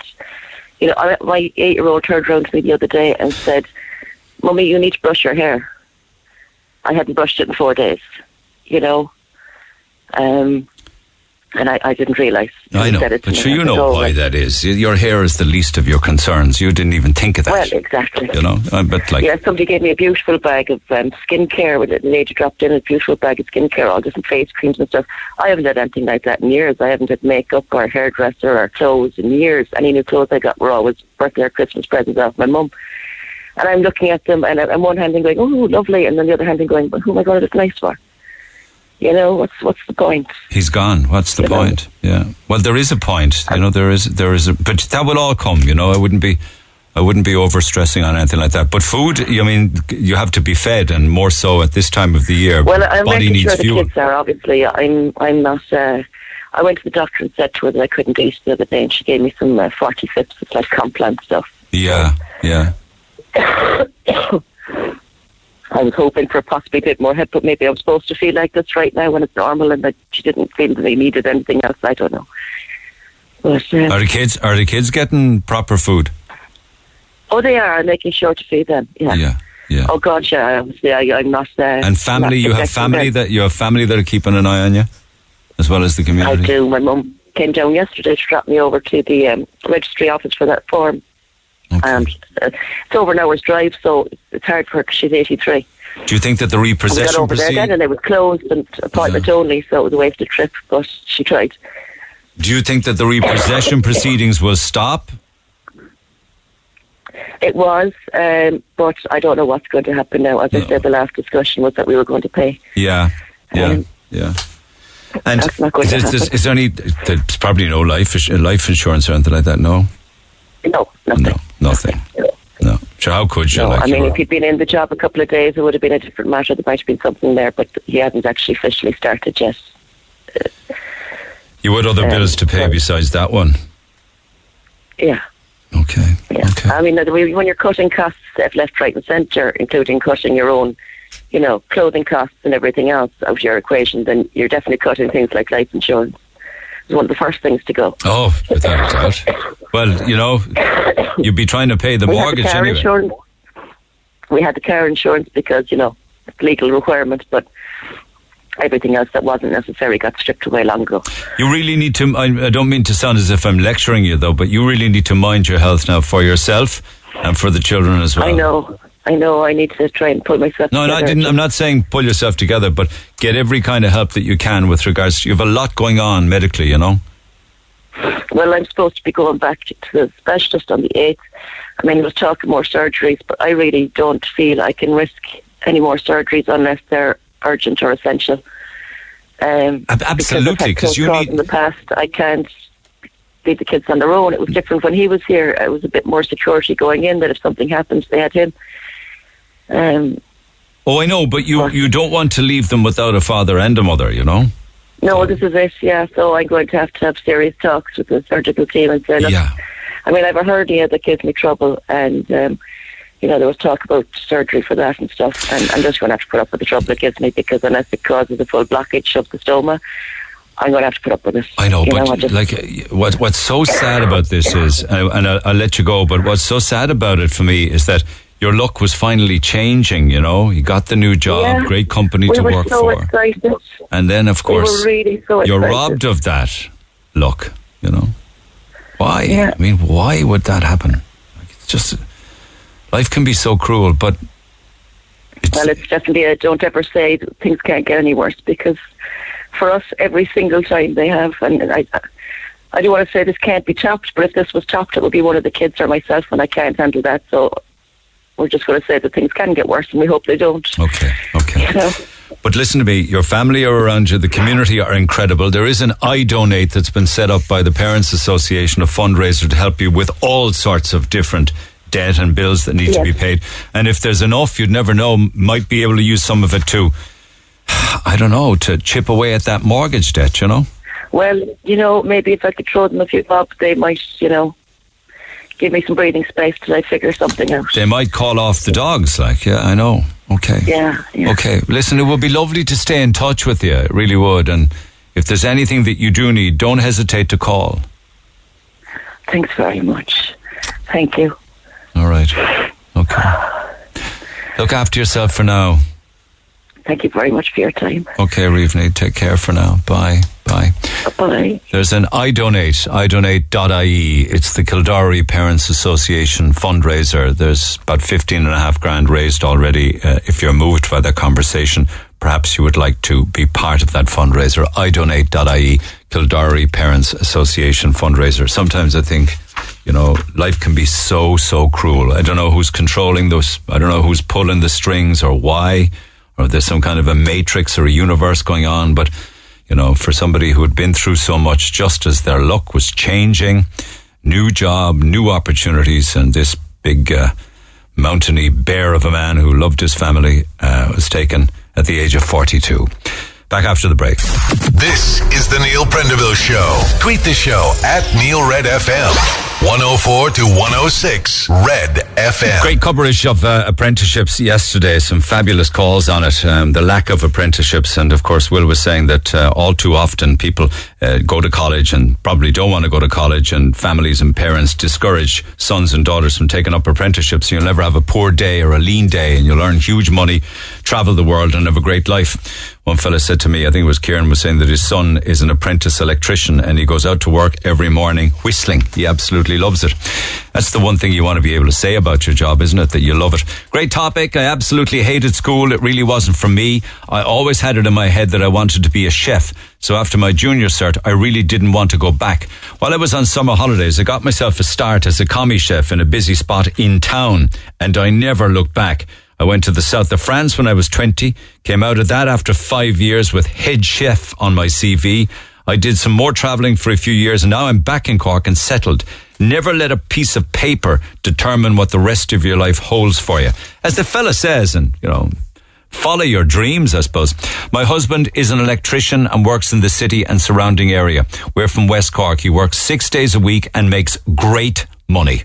So much, in fact, that I can stay at home with our 4 children. 1 or 2 more. Hi, Neil and Co. As you're talking about apprenticeships and trades, we currently have apprenticeships advertised with the Red FM Job Finder at Lisnabrin Engineering, a machinist company. They're looking for machinists and they're looking for apprentices. Sorry, Neil, you're always on about tarring all people with the same brush. You just tarred all the tradesmen, saying we overcharge for small jobs. I don't, says Ger. Fair enough. I went for the ANCO test for an electrician's apprentice in Douglas back in 1979. I had no problem with the written exam. Then we were told to wire a plug. That's easy, yeah, but I couldn't do it in time. There was a girl doing it next to me, and I was all over the place. I failed that. But the girl sitting next to me was Eleanor Aldridge, who was one of the top electricians in Cork. Fair play to her. I went on and did a panel beater course. No bother. Well, fair play to you. The electricals weren't for you, but the panel beating was. Why do people always have to get a tradesman recommended? Why do people always have to get a tradesman recommended as there are so many cowboys out there? I'm not knocking the decent good tradesmen who I know, but I had a cowboy plumber recommended to me 8 years ago who put in a new bathroom and ended up taking so many shortcuts it caused flooding in my home, and I had to get the entire job redone. This should not happen in this day and age. I have no idea why somebody recommended him, assuming it was a him. People can become an electrician's mate if they're not able for the college side of things, apparently. Morning, this is the old Nokia man here. I used to have a medium-sized plumbing and heating business in England, employing about 14 plumbers and 2 or 3 apprenticeships. The lads started at 16 for 4 years, with 1 day a week in college. When I came down to West Cork in 98, most plumbers worked on their own and just didn't want the hassle. When the recession came, a lot of tradesmen left West Cork for London and the Olympic Park Village. New housing work completely dried up, so there are no apprentices taken on for years and years. So if there's a shortage of trades, that's one of the reasons why. Okay, quickly back to the phone lines. Marie, good morning. Good morning, Neil. How are you? Things falling from the sky. Was this plastic or glass? Falling from the sky is right. It was a 2-litre bottle full of water. And because my daughter was coming back from work on Tuesday evening, and I usually pick her up between Pa Johnson's there and the Cat Club, right? Yeah, I know it. I know it well. You know it well. Yeah, yeah. And she walks out with a few friends and she crosses the road there. And as she crossed the road, this bottle came out of the top window of one of the apartments. Now, was it a glass bottle or a plastic bottle? No, plastic bottle, Neil. And it wasn't just one. Another one came after it. Another came. She just got onto the footpath and another one came right out onto the road. Now, you know yourself, that's a busy road. It's cars, trucks, buses, you name it, are coming out that direction, you know. Did she look up and see if anyone was throwing them down? Oh, the window was wide open. Because when I came on the scene, I saw her looking up and I thought there was something wrong. I thought it was somebody, shouting or something. But she said, Ma'am, I just escaped. She said a 2-litre bottle of water coming down. And then a second one? The second one came out. And then a third? A third one. The third one, was a small, something like that, what you give a child, you know. What are they playing at? Are they apartments or what? They're apartments. And there was a lad fixing, I don't know, it was an electrician outside Pa Johnson's, and he came over to her. And he asked her, was she okay? He said, God, you had a lucky escape. Yeah, because that would have been a fast-travelling missile. That would have done a lot of damage if it hit her. Of course it would have. And even if it slightly hit her on the shoulder, it could have knocked her out onto the road, you know? Oh, no. So there was a lot of ifs. But, at the same time, Neil, I just want to bring attention to people. Oh, no, I know. Because we went into Watercourse Road Guard Station, of course, they were closed. That was 10 to 6, and we got on Tanglesey Street, and they said they sent the car out. No, we didn't hear anything, whether they got onto somebody or not, I don't know. It's not right, and I know it's not the Gardaí's fault themselves, because they don't make the rules, but it's not right that Garda stations are closed. It just isn't. People should be able to walk into a Garda station. This is it, and being honest about it, I said it to the guy that owned the bar, and he said that happened again, he said about 12 months ago. Somebody's up there firing bottles out the window? Firing bottles out the window, Neil. It's insane. And I mean, I'm at the stage now that I have to tell her to stay on that side of the road now and to walk out a bit further for me to pick her up. But your guard should visit that apartment block. Of course they should. Firing missiles out the window at the passing public. That's ridiculous. Well, if you got a car, you can imagine if a car is one thing, but a head is another, or a child in a buggy is another again. Yes. And there's a lot of people now being picked up at that corner, you know. Thanks for the tip-off, Marie. Thank you. No bother, Neil. Take care. Cheers. Text 0868 104 106. Pick up the phone on 0818 104 106. Calls on the way. Thank you for making the Neil Prendeville Show the most listened to talk show in Cork. Again. Cork's Red FM. Has happened. The Russian invasion of Ukraine started overnight with explosions all over the country and shelling all over the country. I'm reading this morning that up to 40 people have already lost their lives, that have died at this stage, and it is very, very worrying. This is an update on that, as well as that apparently Putin has told the Ukraine army to put down their weapons and to go home. And not to enter any conflict against his soldiers. We have an awful lot of people from that part of the world, all over that part of the world, living here in Cork, and over the past few days I've had an opportunity to chat with one or two of them. I hope to be able to get back live to Ukraine between now and midday, if at all possible. But I got a very lengthy email. I read every single word of it. It was a fascinating email from Elena, who actually is from central Ukraine, but has been living here 20 years now. Elena, good morning. Good morning, Neil. How do you feel about your home country this morning? It's a bit emotional, I have to say. And, sorry. I can understand that, because, I can't feel your pain, but I can only imagine what it would be like if I was, 4,000 or 5,000 miles away from Ireland and this were happening, I'd feel helpless. Yeah, that's it. Helpless is a perfect word to describe it, actually. But you know what? I am quite lucky that my mom, I don't have a big family. I just have my mom, and she's still in Ukraine, but she's not worried, because she's not next to any fire or next to any border, so she's okay, and kind of. But the country is being hit by wave after wave of missile strikes, though. Yes, and I was hoping that it won't come to it, but obviously I was wrong. And you know what? A few years ago, my mom and I had this conversation, and she was determined that one day that Putin is going to be strong enough to to come and eventually claim some part of Ukraine to be part of Russia. And I just laughed in her face and I said, that's never going to happen. Don't be so stupid. Why does he want Ukraine? You guys have huge holes in your pockets and they can't be filled because Ukrainians can never be satisfied. And I'm not talking about the regular folks and hardworking people. I'm talking about politicians and the leaders that we've had, if you can call them that drove the country into absolute ruin. You said to me that in 1991, when the USSR broke up, Ukraine was the richest of all the republics. It had no debt, people had huge savings, unlimited mineral resources, incredible production levels and farming and what have you. And now you have nothing. Is it because of corrupt Ukrainian politicians? Yes, absolutely nothing. The country is, I can't understand how a country like Ukraine can be in such ruin, and it is in such a deep doom that I don't think there is a way out. No matter who they go with, Americans, Russians, it doesn't matter. It's never going to be the same because the country is split, the population is split because some of them are...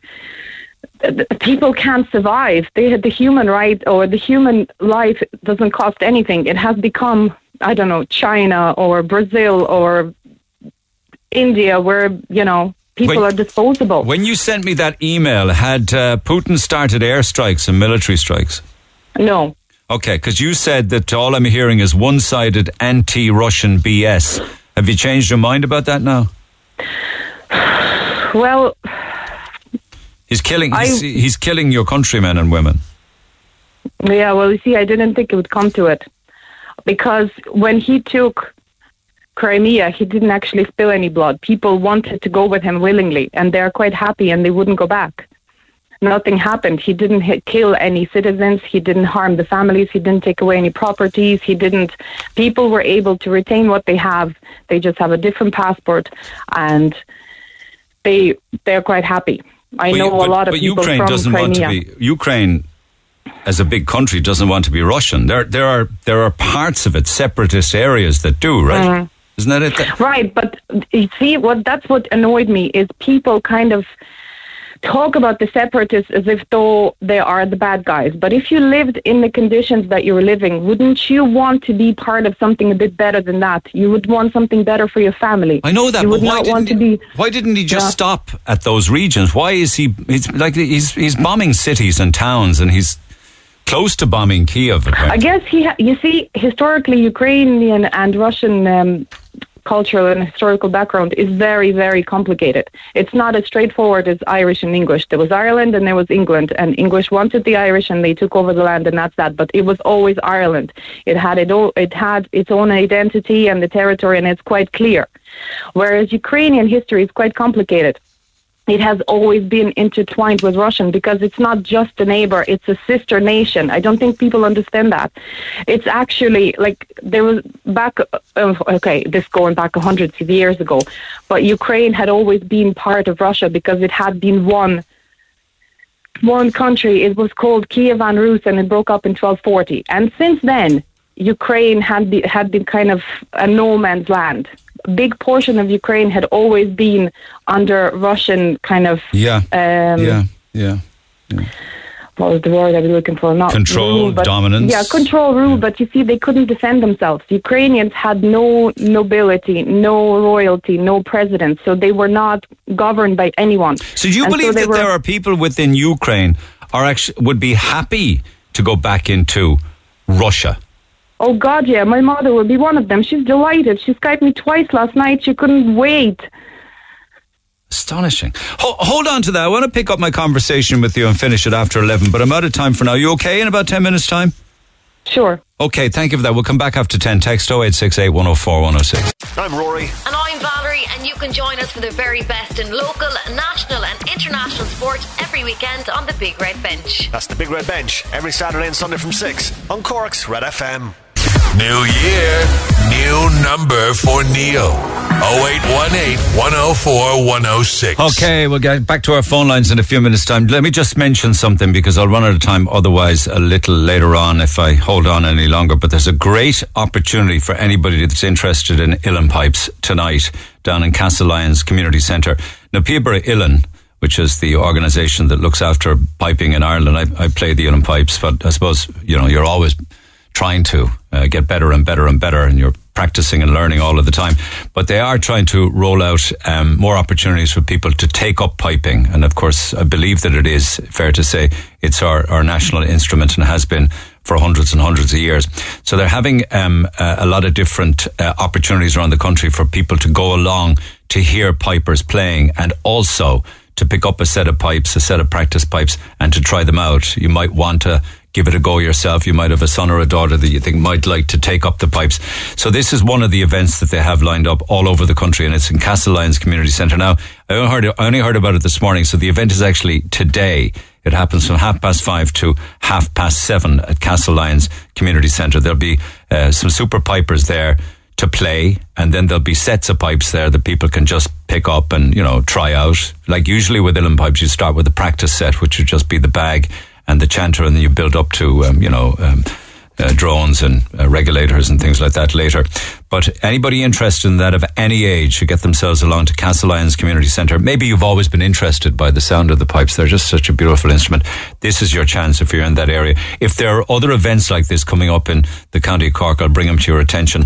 But I just wanted to mention that one. 5:30 to 7:30 tonight at Castlelyons Community Centre. It's your chance to try the pipes. You never know. You might want to take up a musical instrument, and it's a great one should you choose to pick up the pipes and give them an old blast. Or a blaze, as I like to call it. Blaze away on them. Anyway, text 0868 104 106 for all of the business. And I was just chatting with Elena there before 11 and we ran out of time. If I can get Eugene, I will. But I think that at this stage now of the day in Ukraine, there's all sorts of problems with telecommunications there, as well as everything else. Panic buying, queues, ATMs are empty of cash. There's food shortages, fuel shortages, and lots of queuing. Elena. Yes. You're probably aware of all of this. You're probably studying it and watching it very closely. You said to me that your mother is delighted. She can't wait for the Russians. That's pretty extraordinary. It is extraordinary, I know, because people are, well, not all people, but a lot of people are driven to desperation, and they probably see Russians as the saviors rather than the doom, But I think that I genuinely don't think that Putin wanted this to happen. I think he held out as long as he could, and he probably just came to this decision because there was no other way. And why? What does he want? I mean, you say that he's not he's not. You say he's not a psycho, but he is a dictator. Like, what does he want? I don't think he's a psycho, because he's very calculating and he's very clever. I mean, he doesn't just make decisions unless it's, it benefits him. So I don't think that describes a psycho. That's just you have to admire him as a leader of a country. Okay, so if he's not a psycho, then there's method to his madness. What does he want? So I think that he probably harbors this notion of Ukraine joining, or at least majority of Ukraine joining Russia again as part of Russian Federation. But you can't go in with tanks and guns and missiles. 40 people are dead already that we know of. You can't. Sure. But you see, we don't know what they're talking about behind closed doors, do we? Because we're only being told what's official. And so I don't know what Putin is talking about with current Ukrainian president when nobody else is listening. We don't know the conditions that they gave each other. We don't know exactly 100% to what's happening behind closed doors, because people never really know. Are you glad the Russians have gone in?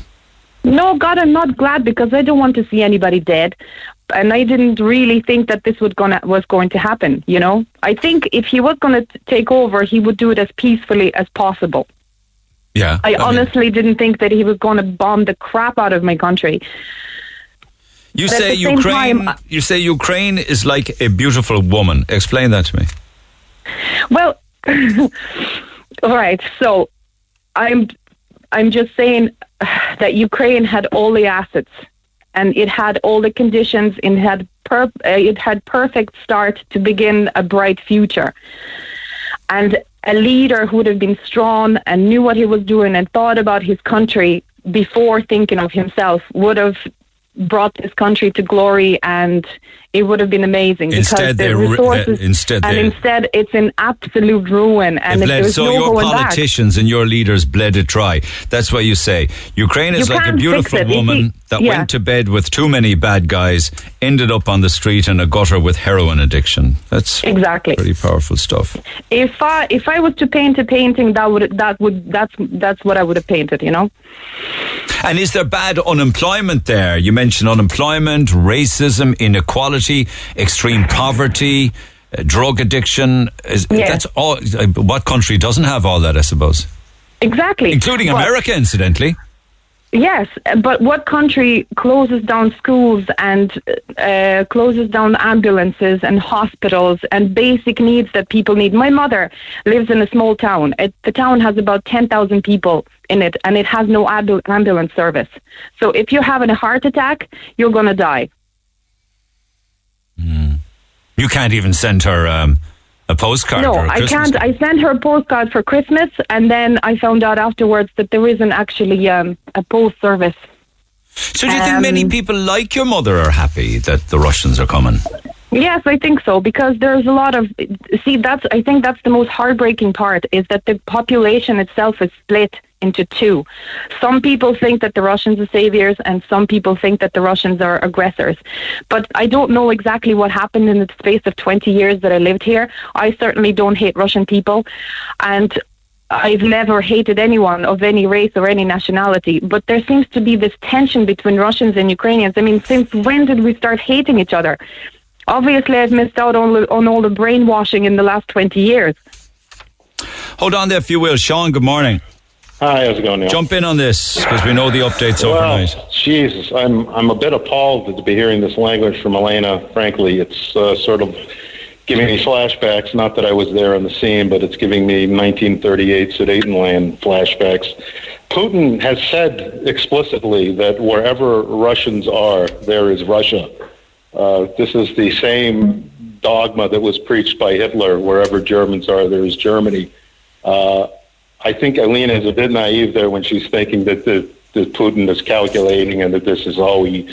I'm probably paraphrasing here. I apologize, but he didn't intend for this, and it's just that he couldn't get what he's wanted, so now he's going to invade. I think that's you think it's just one big land grab with armed forces at the front? I don't have to think that. I can look at the man's words, his actions for the last 20 years.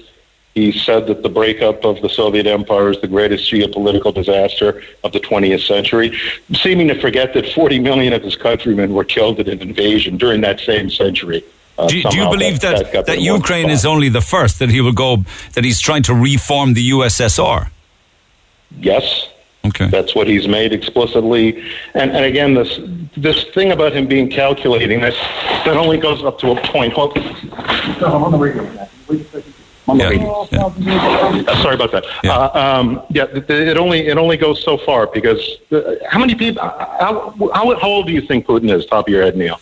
I imagine he's got to be 68, 70, perhaps. Well, right, you're right on by. He's 69. He turned 70 later this year. Okay. There comes a certain point for everybody, no matter how calculating they've been in their whole life, when they see the exit sign up ahead, and everybody makes that calculation differently.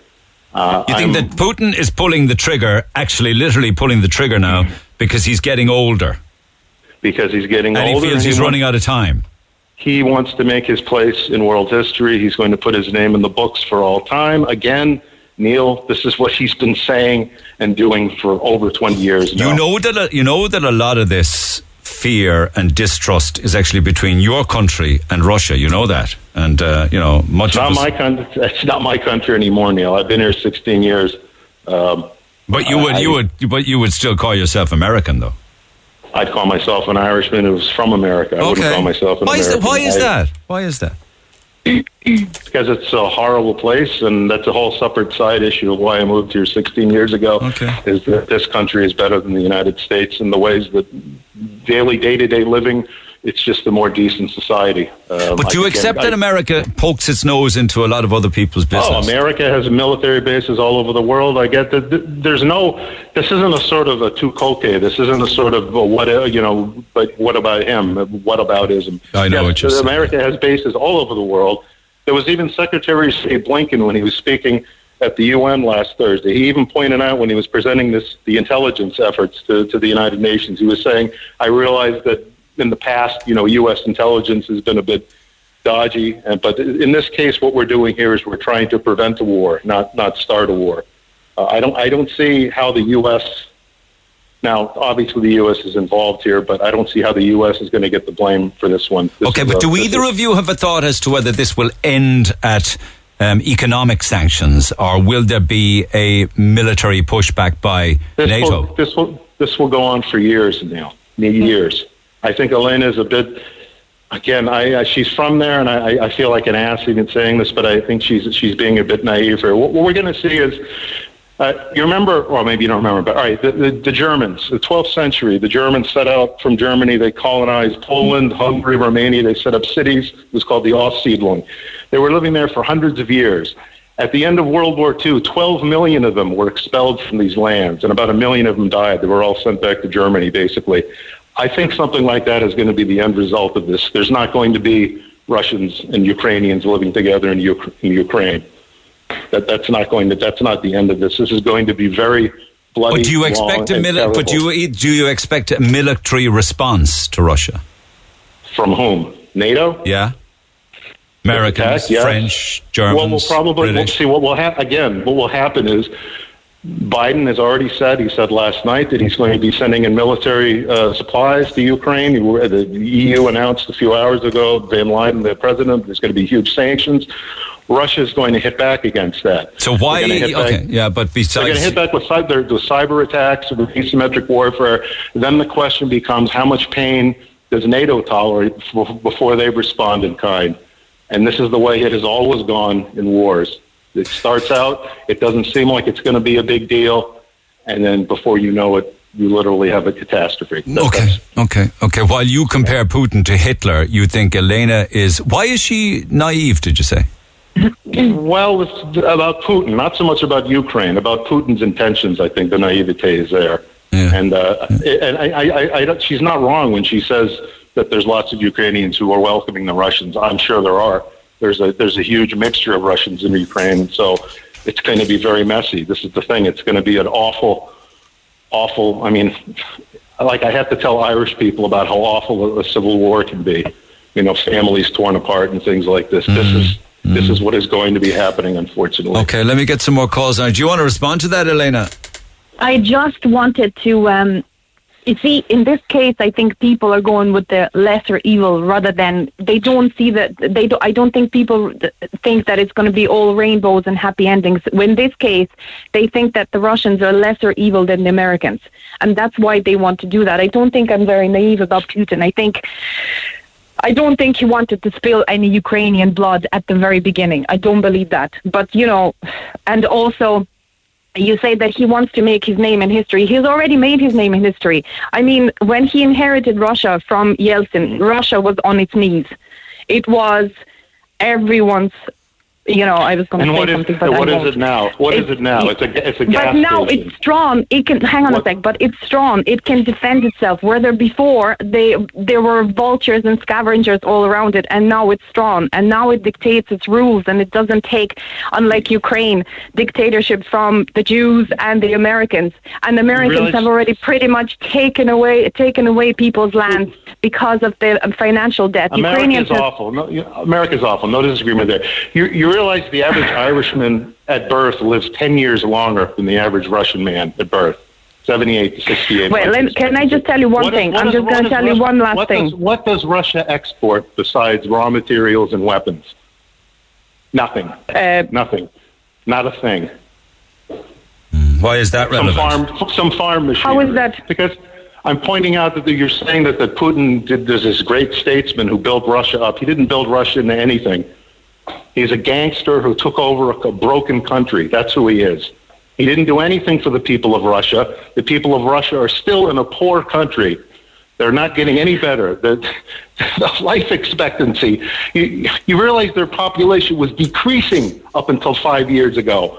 During what leader of a country sees more of his people dying than being born, and you say that's a good leader? But you say that while also acknowledging the problems in America with much of the same. I hate America. I'd like to be more explicit about this. It's a dumpster fire, and it's done a lot of horrible things. But that's not the topic of discussion right now. I got you. Yeah, I got you. Okay. Okay, but the topic of discussion is that because Americans are all over Ukrainian land, this is happening. That is the topic of discussion. Because they would have been... Ukraine has no defense on its own. Because... Hang on. No. Wait, let me finish. Ukraine has no army, no fleet, no defense of any kind. Because they let it rot and sit there for years, and they have not done anything to invest in any defense. And so for Putin to take over Ukraine, it would have taken no effort whatsoever. Only for the American meddling. Were the Americans there in Poland and Ukraine and Russia in the mid-17th century when the Russians... well, I mean, there's no point going back to the 1700s. That is when Kiev was gained by Russia territorially, Neil. I'm just saying. So there's a pattern. Are there American military already in Ukraine? Advisors and special forces, I'm sure, yes. Yeah, not actual... So that's going to pee Putin off, isn't it? Americans on their back door? A lot of things pee Putin off. People going about their daily lives and deciding they don't want to listen to him pees him off. So I really don't care what it pees him off. Okay, let me get some more calls on this. Do feel free to stay in touch. Thank you, Sean. Thank you, Elena. Actually, the Taoiseach has just announced now that visas will be waived for Ukrainian people. Actually, Elena, are you still there? Yes, I am. Yeah, the Taoiseach has just announced that visas will be waived for Ukrainian people who want to come to Ireland in order to help reunite families who are based here. How do you feel about that? Oh, wow. I must call my mother. But she won't want to come if she's happy. Well, I'll Do you think that people... because apparently hundreds of thousands are leaving the country.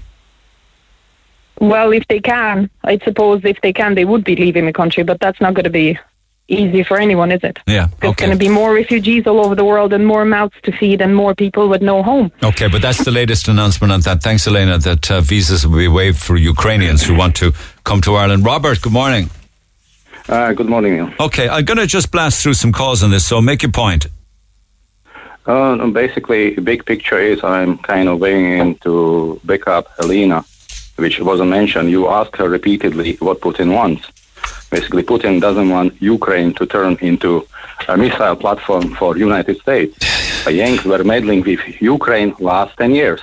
And what is happening there in last 10 years is equivalent of Texas state breaking away from United States, turning up to something which claiming has nothing to do with United States and then join Warsaw Pact. That's what is happening. No, hang on a second. It's difficult to understand you. You're Czech, are you? From Czechoslovakia. Okay.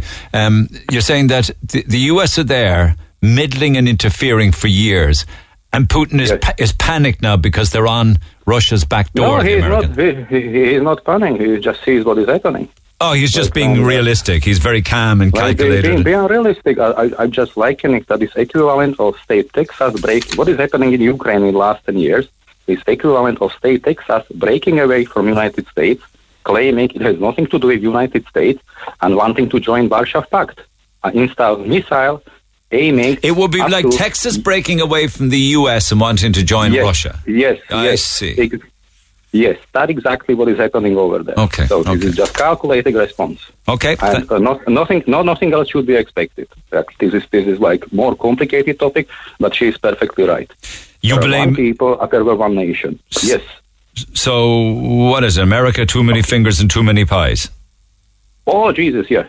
Okay. By all means. Okay, thank you. Much obliged, Robert. Back after the break. Text 0868 104 106. Text the Neil Prendeville Show now. 086 8104 106. Okay. Red FM. Micheál O'Herlihy is a defence and security expert, editor of Diplomacy magazine in Ireland, and his wife actually is Ukrainian, joins me by phone. Micheál, good morning. Good morning. It's amazing to watch Flight Radar 24. I don't know if you've had a look at that this morning. You probably have. There isn't a single plane in Ukrainian airspace. They're all around Moldova, Lithuania, Belarus, and the Russian border, but nothing flying in Ukrainian airspace. It's astonishing to watch. Well, certainly no civilian aircraft wants to be in the air. The Russians have a history. They shot down MH17, a civilian airliner, in 2014. So everybody's being prudent. However, it creates a humanitarian crisis because 47 million people are now trapped inside of Ukraine with Russian artillery falling on their heads with nowhere to go. And loss of life already. as we know. Well, Ukraine lost 14,000 people in the invasion in 2014, experienced 1.5 million internally displaced people, and over 100,000 casualties. We can only expect, given the breadth of the Russian assault that occurred overnight, that those numbers will pair in comparison to what we will see in the coming days. Really? Are you really serious about that? I think it's time for everybody to be reasonable and understand that Putin has assembled the largest military force since World War II. He has unleashed it. He's at the top of his power game. He knows that Europe's going to quit buying all of his energy resources, dirty coal, oil, and gas, because of our carbon emission goals. And now is the time for him to strike. Why? Okay, so we'd stop using their gas and we stop using their oil and stuff. Why does he need a land grab? You only need to read his autobiography and the essay he wrote last summer, in which he blames the West for the fall of the Soviet Empire.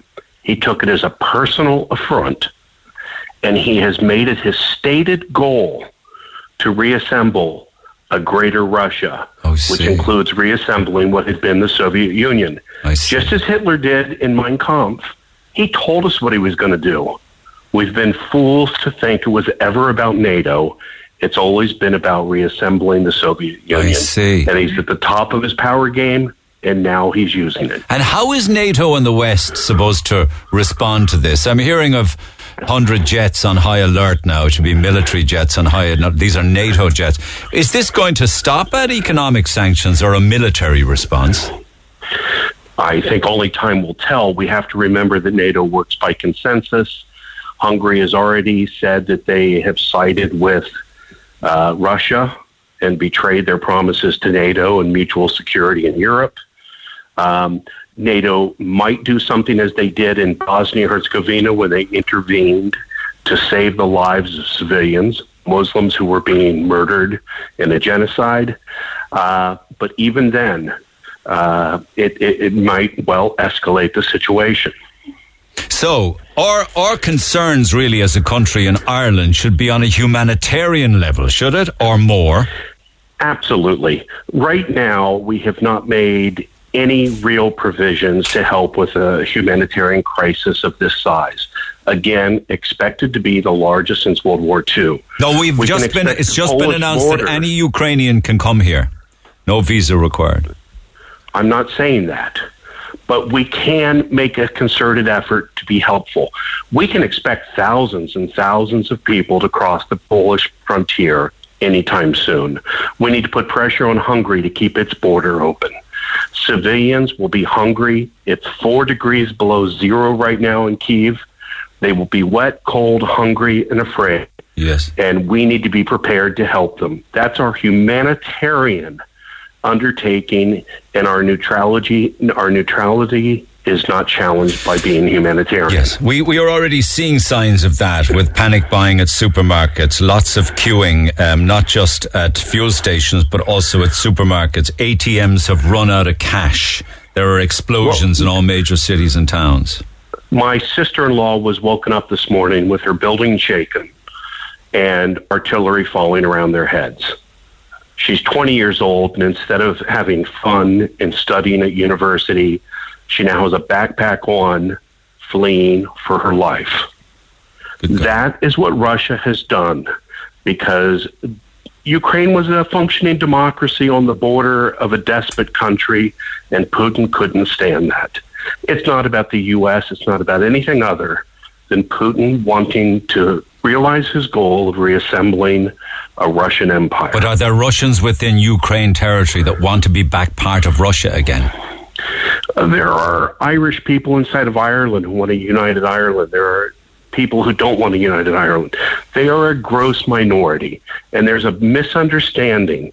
If you go to the Donbass, Luhansk and Donetsk, the supposed Russian regions, you will find that most of those people do not want to be under Russian control. Okay. Since 2014, their lives have gotten measurably worse. Don't buy into the propaganda.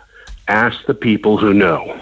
And tell me this, were people caught by surprise there? The likes of your wife's sister and everybody else, they just didn't expect this to happen, is it?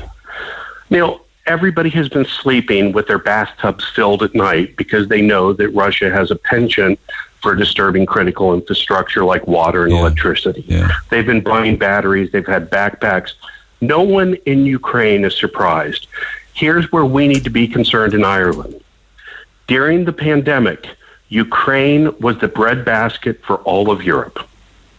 And we are going to experience food shortages in Ireland and everything else because of the Russian invasion.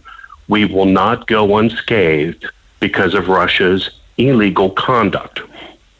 Is your wife very upset? Of course she's upset. I mean, I have to tell you, I'm a grown man. I spent 2.5 years at war. I was decorated for heroism in combat. I spent hours crying. But when I finished, I was determined to do whatever I could to help Ukraine. What can you do? It's that simple. What can I do? Conversations like this help. Packages together. We can urge Dáil Éireann to pass a resolution making clear where Ireland stands. We can put out good information as opposed to Russian propaganda, because the internet is being flooded already with this view that Russians were being persecuted. I guarantee you that's not the case. But the only response from NATO to date, right up until a few minutes ago, is calling on Russia to immediately withdraw. Like, is that, I mean, that's weak, isn't it? Well, what can we do? When you're being threatened by a criminal gang in your neighborhood, you can't just become a vigilante and attack them. You must call them to abide by the law. Okay.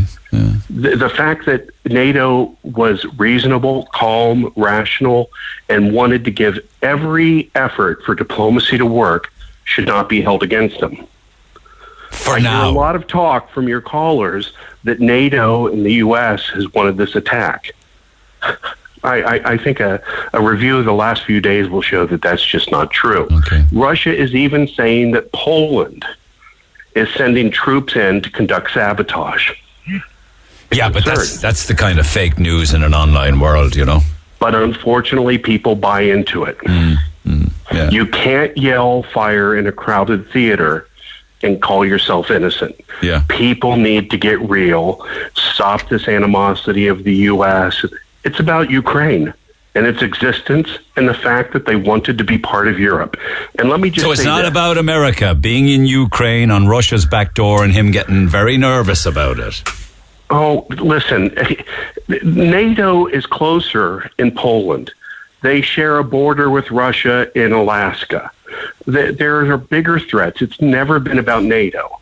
It's about a functioning democracy. But it has been about NATO. It has been about NATO, because I've heard over and over again that Ukraine was about to join NATO, and Putin was saying, over my dead body, would NATO be even closer to Russia than it already is? Listen, Ukraine wasn't close at all. Let's be clear about the facts. In 2010, Ukraine declared in the Constitution and by parliamentary act that it was a neutral, unaligned nation. Neutral. It wasn't until Russia invaded in 2014 that Ukraine asked to be a member of NATO. Yeah, so you're agreeing with what I'm saying. Created this situation. Yeah. Well, listen, it's like blaming a homeowner for putting an alarm in their house after they've been ransacked. No, but it's how Putin would react to that news, you see. Well, it's how criminals react when you put good bolts on the door.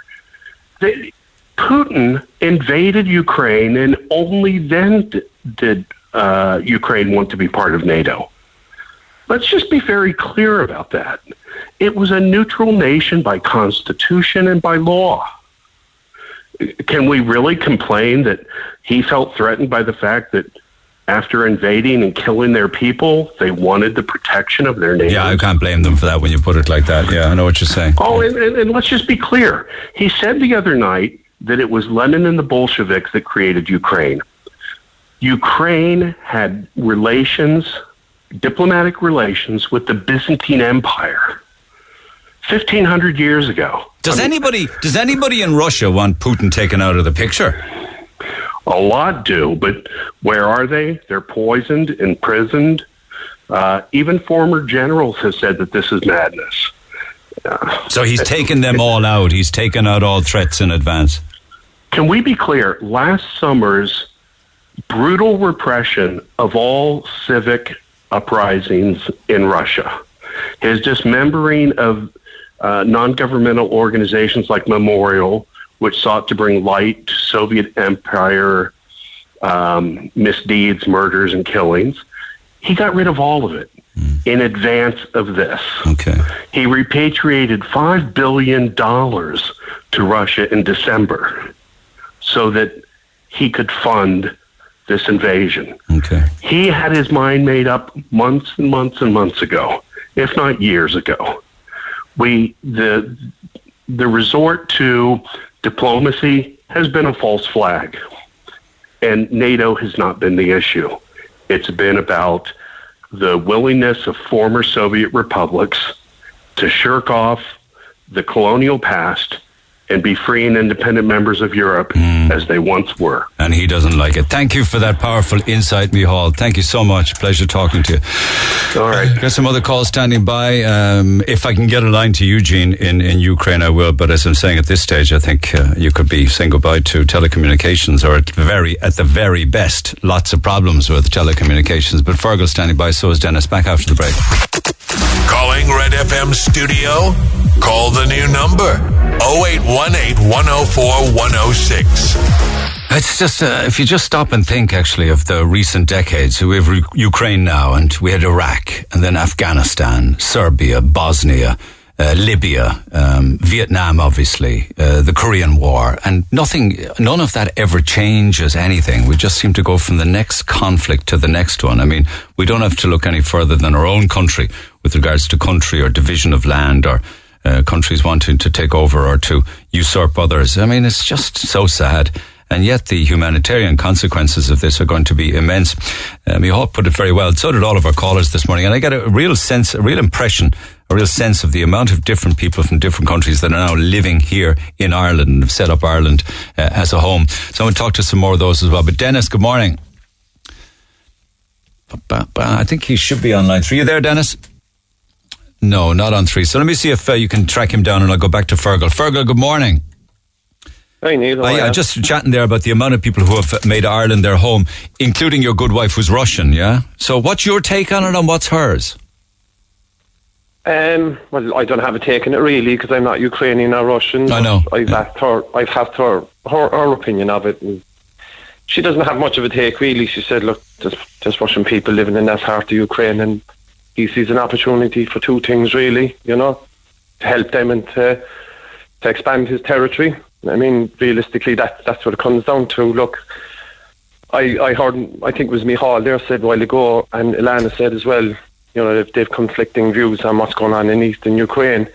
Her mother lives there, and she was speaking to her last night, isn't it, Ilana? And I think Micheál said that is it his sister-in-law, someone, she's putting on a backpack and she's... His sister-in-law, 20-year-old, has a backpack on and fleeing Kiev. Yeah.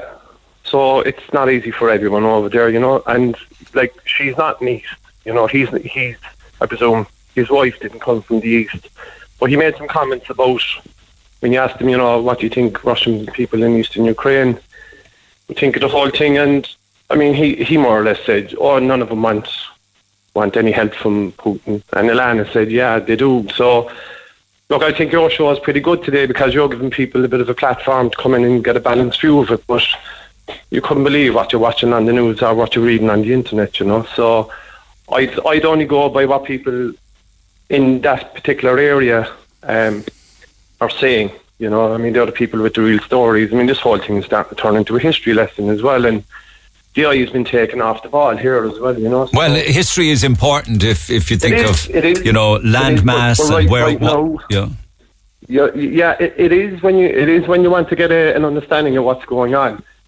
That part of the world is a very difficult part of the world for most people to understand anyway, So I think it's very easy to take a one-sided view.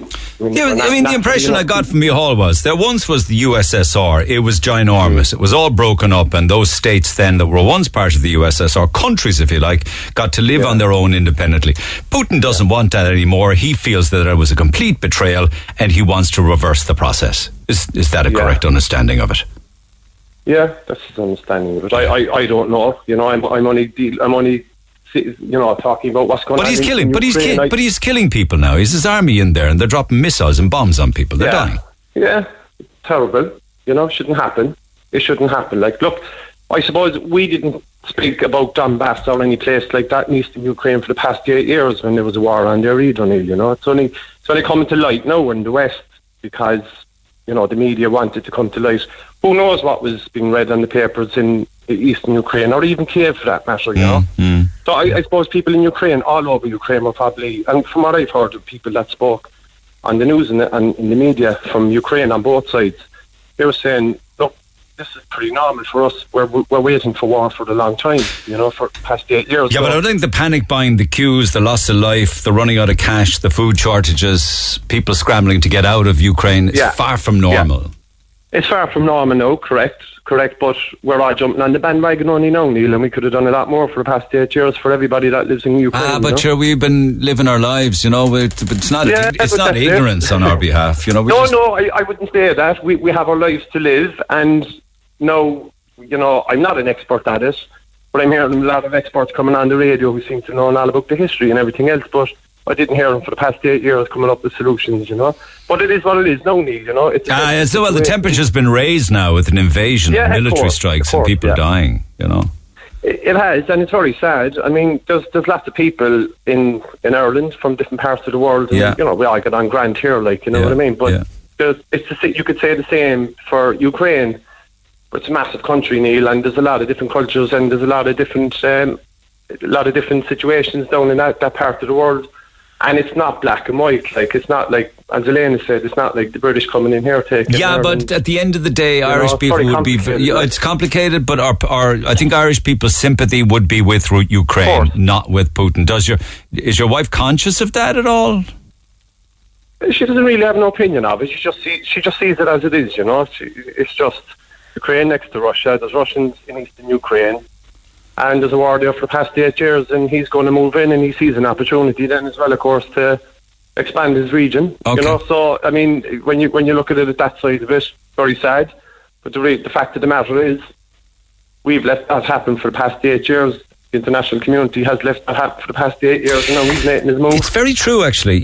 With regards to the Americans and everybody pulling out of Afghanistan, there's a famine in Afghanistan now. Children are dying and have been, and there's no food and there's no infrastructure and there's no hospitals, and the Taliban are just doing wreck. It's a shocking state of affairs, but nobody seems to care, Well, why doesn't the minister? So I think you mentioned a while ago Leo said he's going to allow everybody from Ukraine to enter into Ireland. Sure, look, if he feels the same way about the people of Afghanistan, you could do the same for them, Yeah, but the minute that the West pulled out of Afghanistan and left them to their own devices, who suffered? Who suffered? Yeah, the people, the children. Every country, when you foreign powers going into countries, Neil, and they pull out, they leave a mess behind them. That's so true. Here. That's so true. You know what I mean? Only 100 years ago. So look, I think it's an extremely sad situation that it has come to this right now. But it's a bit ironic that everybody seems to be an expert right now as well, and they're all coming out with their nuggets of history, and they're all trying to justify this, that, and the other. All I'm saying is, this is coming, and people sat back and let it happen, and they should have done a lot more up to now. Okay, thank you, Fergal. It's very sad for those people in Ukraine, and I suppose a lot of Irish people, their prayers will go for everybody who lives in the Ukraine to find some bit of peace in it. But it's an awful situation for everybody down there, and I hope it doesn't come to as bad as what people are making it out to be. But look, it's gone beyond it now, I think, and we need to do a hell of a lot more to help all those people living down in Ukraine. Okay, thank you for that. 47 million of them. Somebody's texting already. I see texts already. How could we cope as a country if... clearly the texter is wrong when they say... Did they say 47 million people can come to Ireland without a visa, how will we be able to cope with that in all reality? But that isn't the case. You don't want to have 47 people baiting down Cork and Dublin airports. Lines open. You can get in touch by texting 0868 104 106, and just seeing that there might be a possibility of trying to get a link to Eugene, because phone lines and communications all over the place. So I will try. Eugene, good morning. Morning, Neil. Thanks so much for taking the call. We've been trying patiently for the last couple of hours. Of course, I chatted with Eugene yesterday. He's in Ukraine, originally from West Cork, a Bantry man.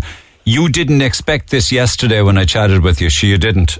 No, and including my wife, and nobody here expected it. So it just came out. It just came out of the blue. I mean, we heard sirens here this morning. So I'll get to that. So all of your beliefs up until yesterday were really trampled upon when the Russians came in with military and started firing, bombing, and killing people. Let's look at it this way. They gave nothing to Putin, the United States, and NATO. They gave him nothing. So he just said, he gave them time. I'm not for Putin, I'm not for anybody like that. I'm just telling you, look, as it happens on the ground, they gave him nothing in return. He asked that Ukraine not be allowed to join NATO. They refused. He asked as well for weapons to be removed from Romania and Poland, cruise missiles facing for Russia. Okay. They refused. Okay, so he patiently asked and got nothing, so therefore he made this move. I don't have much time right now, so I'm going to use the time wisely. What is it like there? Where I am, it's peaceful here. But east of me in Kharkov, I have heard from locals here that over 40 civilians have been killed. There are Russian tanks in the city of Kharkov. That's east of us. Ukrainian media is reporting of an incursion coming from Belarus, and also another incursion of Russian troops coming from Odessa from the south. It looks like there's a three-pronged attack. In actual fact, what I would be afraid of is it's when the ground invasion will start. And when Ukrainian resistance in pockets will take up arms, that's where it gets really dangerous. But right now it's missiles and bombs from the sky and from tanks and from aircraft. What they're doing at the moment, they're taking out Ukrainian military infrastructure. Okay. What's the reaction from the people? I believe you were talking about panic buying, queuing, people fleeing. There's panic everywhere. Yeah, not fleeing, stocking up on supplies, stocking up on food staples, water, because when electricity goes off, the pumps won't work. Filling stations, there's queues at filling stations, queues at shops, queues at pharmacies. It's just panic. Has it led to looting? No, there is martial law imposed on the country here, and you must do what the Ukrainian military will tell you or direct you to do. Okay. They can actually come in and take over your house whether you like it or not. You have no more rights in the country. And are you staying? Well, Neil, I don't have a helicopter, so... You know there's no flights in Ukraine airspace, you know that? Yes, I know. Oh, what are you supposed to do? I would rather be here than in Ireland, because the family is here, and if I was in Ireland, I would know what's happening. But you got to be worried, though. Well, you're worried. You just have to hope for the best. What do you do? What are you expecting to happen that will give you hope for the future? All I would be afraid of is that you have big resistance from Ukrainian separatists, and you could be just in the wrong place at the wrong time. A missile can slam into a place, it can go off course, and you can be just a misfortunate target. Have you been stocking up? I have water here, I have a generator all ready to go, food, we have a shelter underneath us here in the building. What more can you do? How much food have you got? Like, how long would it last if shops run out of food? We would have enough for 2 weeks. So have you been buying up recently in anticipation of something like this? I always have, you understand? I'm always ready for things like that. Now, the next thing what can happen here is electricity can go. They're saying that because they have cut the electricity connector between Belarus and Ukraine. So there may be a shortage of electricity on the grid. And it's cold there at this time of the year, I'm sure. No, it's +4 here today. It's a beautiful sunny day here. Okay. Clear blue skies. The nights must be cold, though. No, it was before, but no, it's coming at night time. It's around 0. Even last night there was no frost here. 0's cold, Eugene. It's cold, but you understand, you get accustomed to it. Okay. But you're not hearing any shelling yet? No. I was here, look, in December, and it was minus 23 some nights. Oh, I see what you're saying. So it's very good at the moment. Yeah, I know what you're saying, but yeah, okay. Okay, listen, I'm glad I got an opportunity to catch up with you. Perhaps we might have another opportunity if phone lines and telecommunications stay in place, but who knows? You don't know. It's changing hour by hour, right? Everything's okay. I'm in Dikanka, Ukraine, and anybody who has relatives there at the moment, this place is okay at the moment. Okay, all right. In the next hour, I can't tell you. I know, ever changing. Thanks, Eugene. Thanks for taking the call. Mind yourself. I mean that sincerely. Our lines will stay open. You can text 0868 104 106. Email neil@redfm.ie. Our wonderful giveaways for Trabolgan. I didn't get to that this morning. I didn't get emails and calls on the air for obvious reasons. We'll pick up on that and everything else first thing in the morning. Have a good day. I'll see you tomorrow. Thanks for listening to this Red FM podcast. Don't forget to subscribe and check out redextra.ie for more great Red FM content.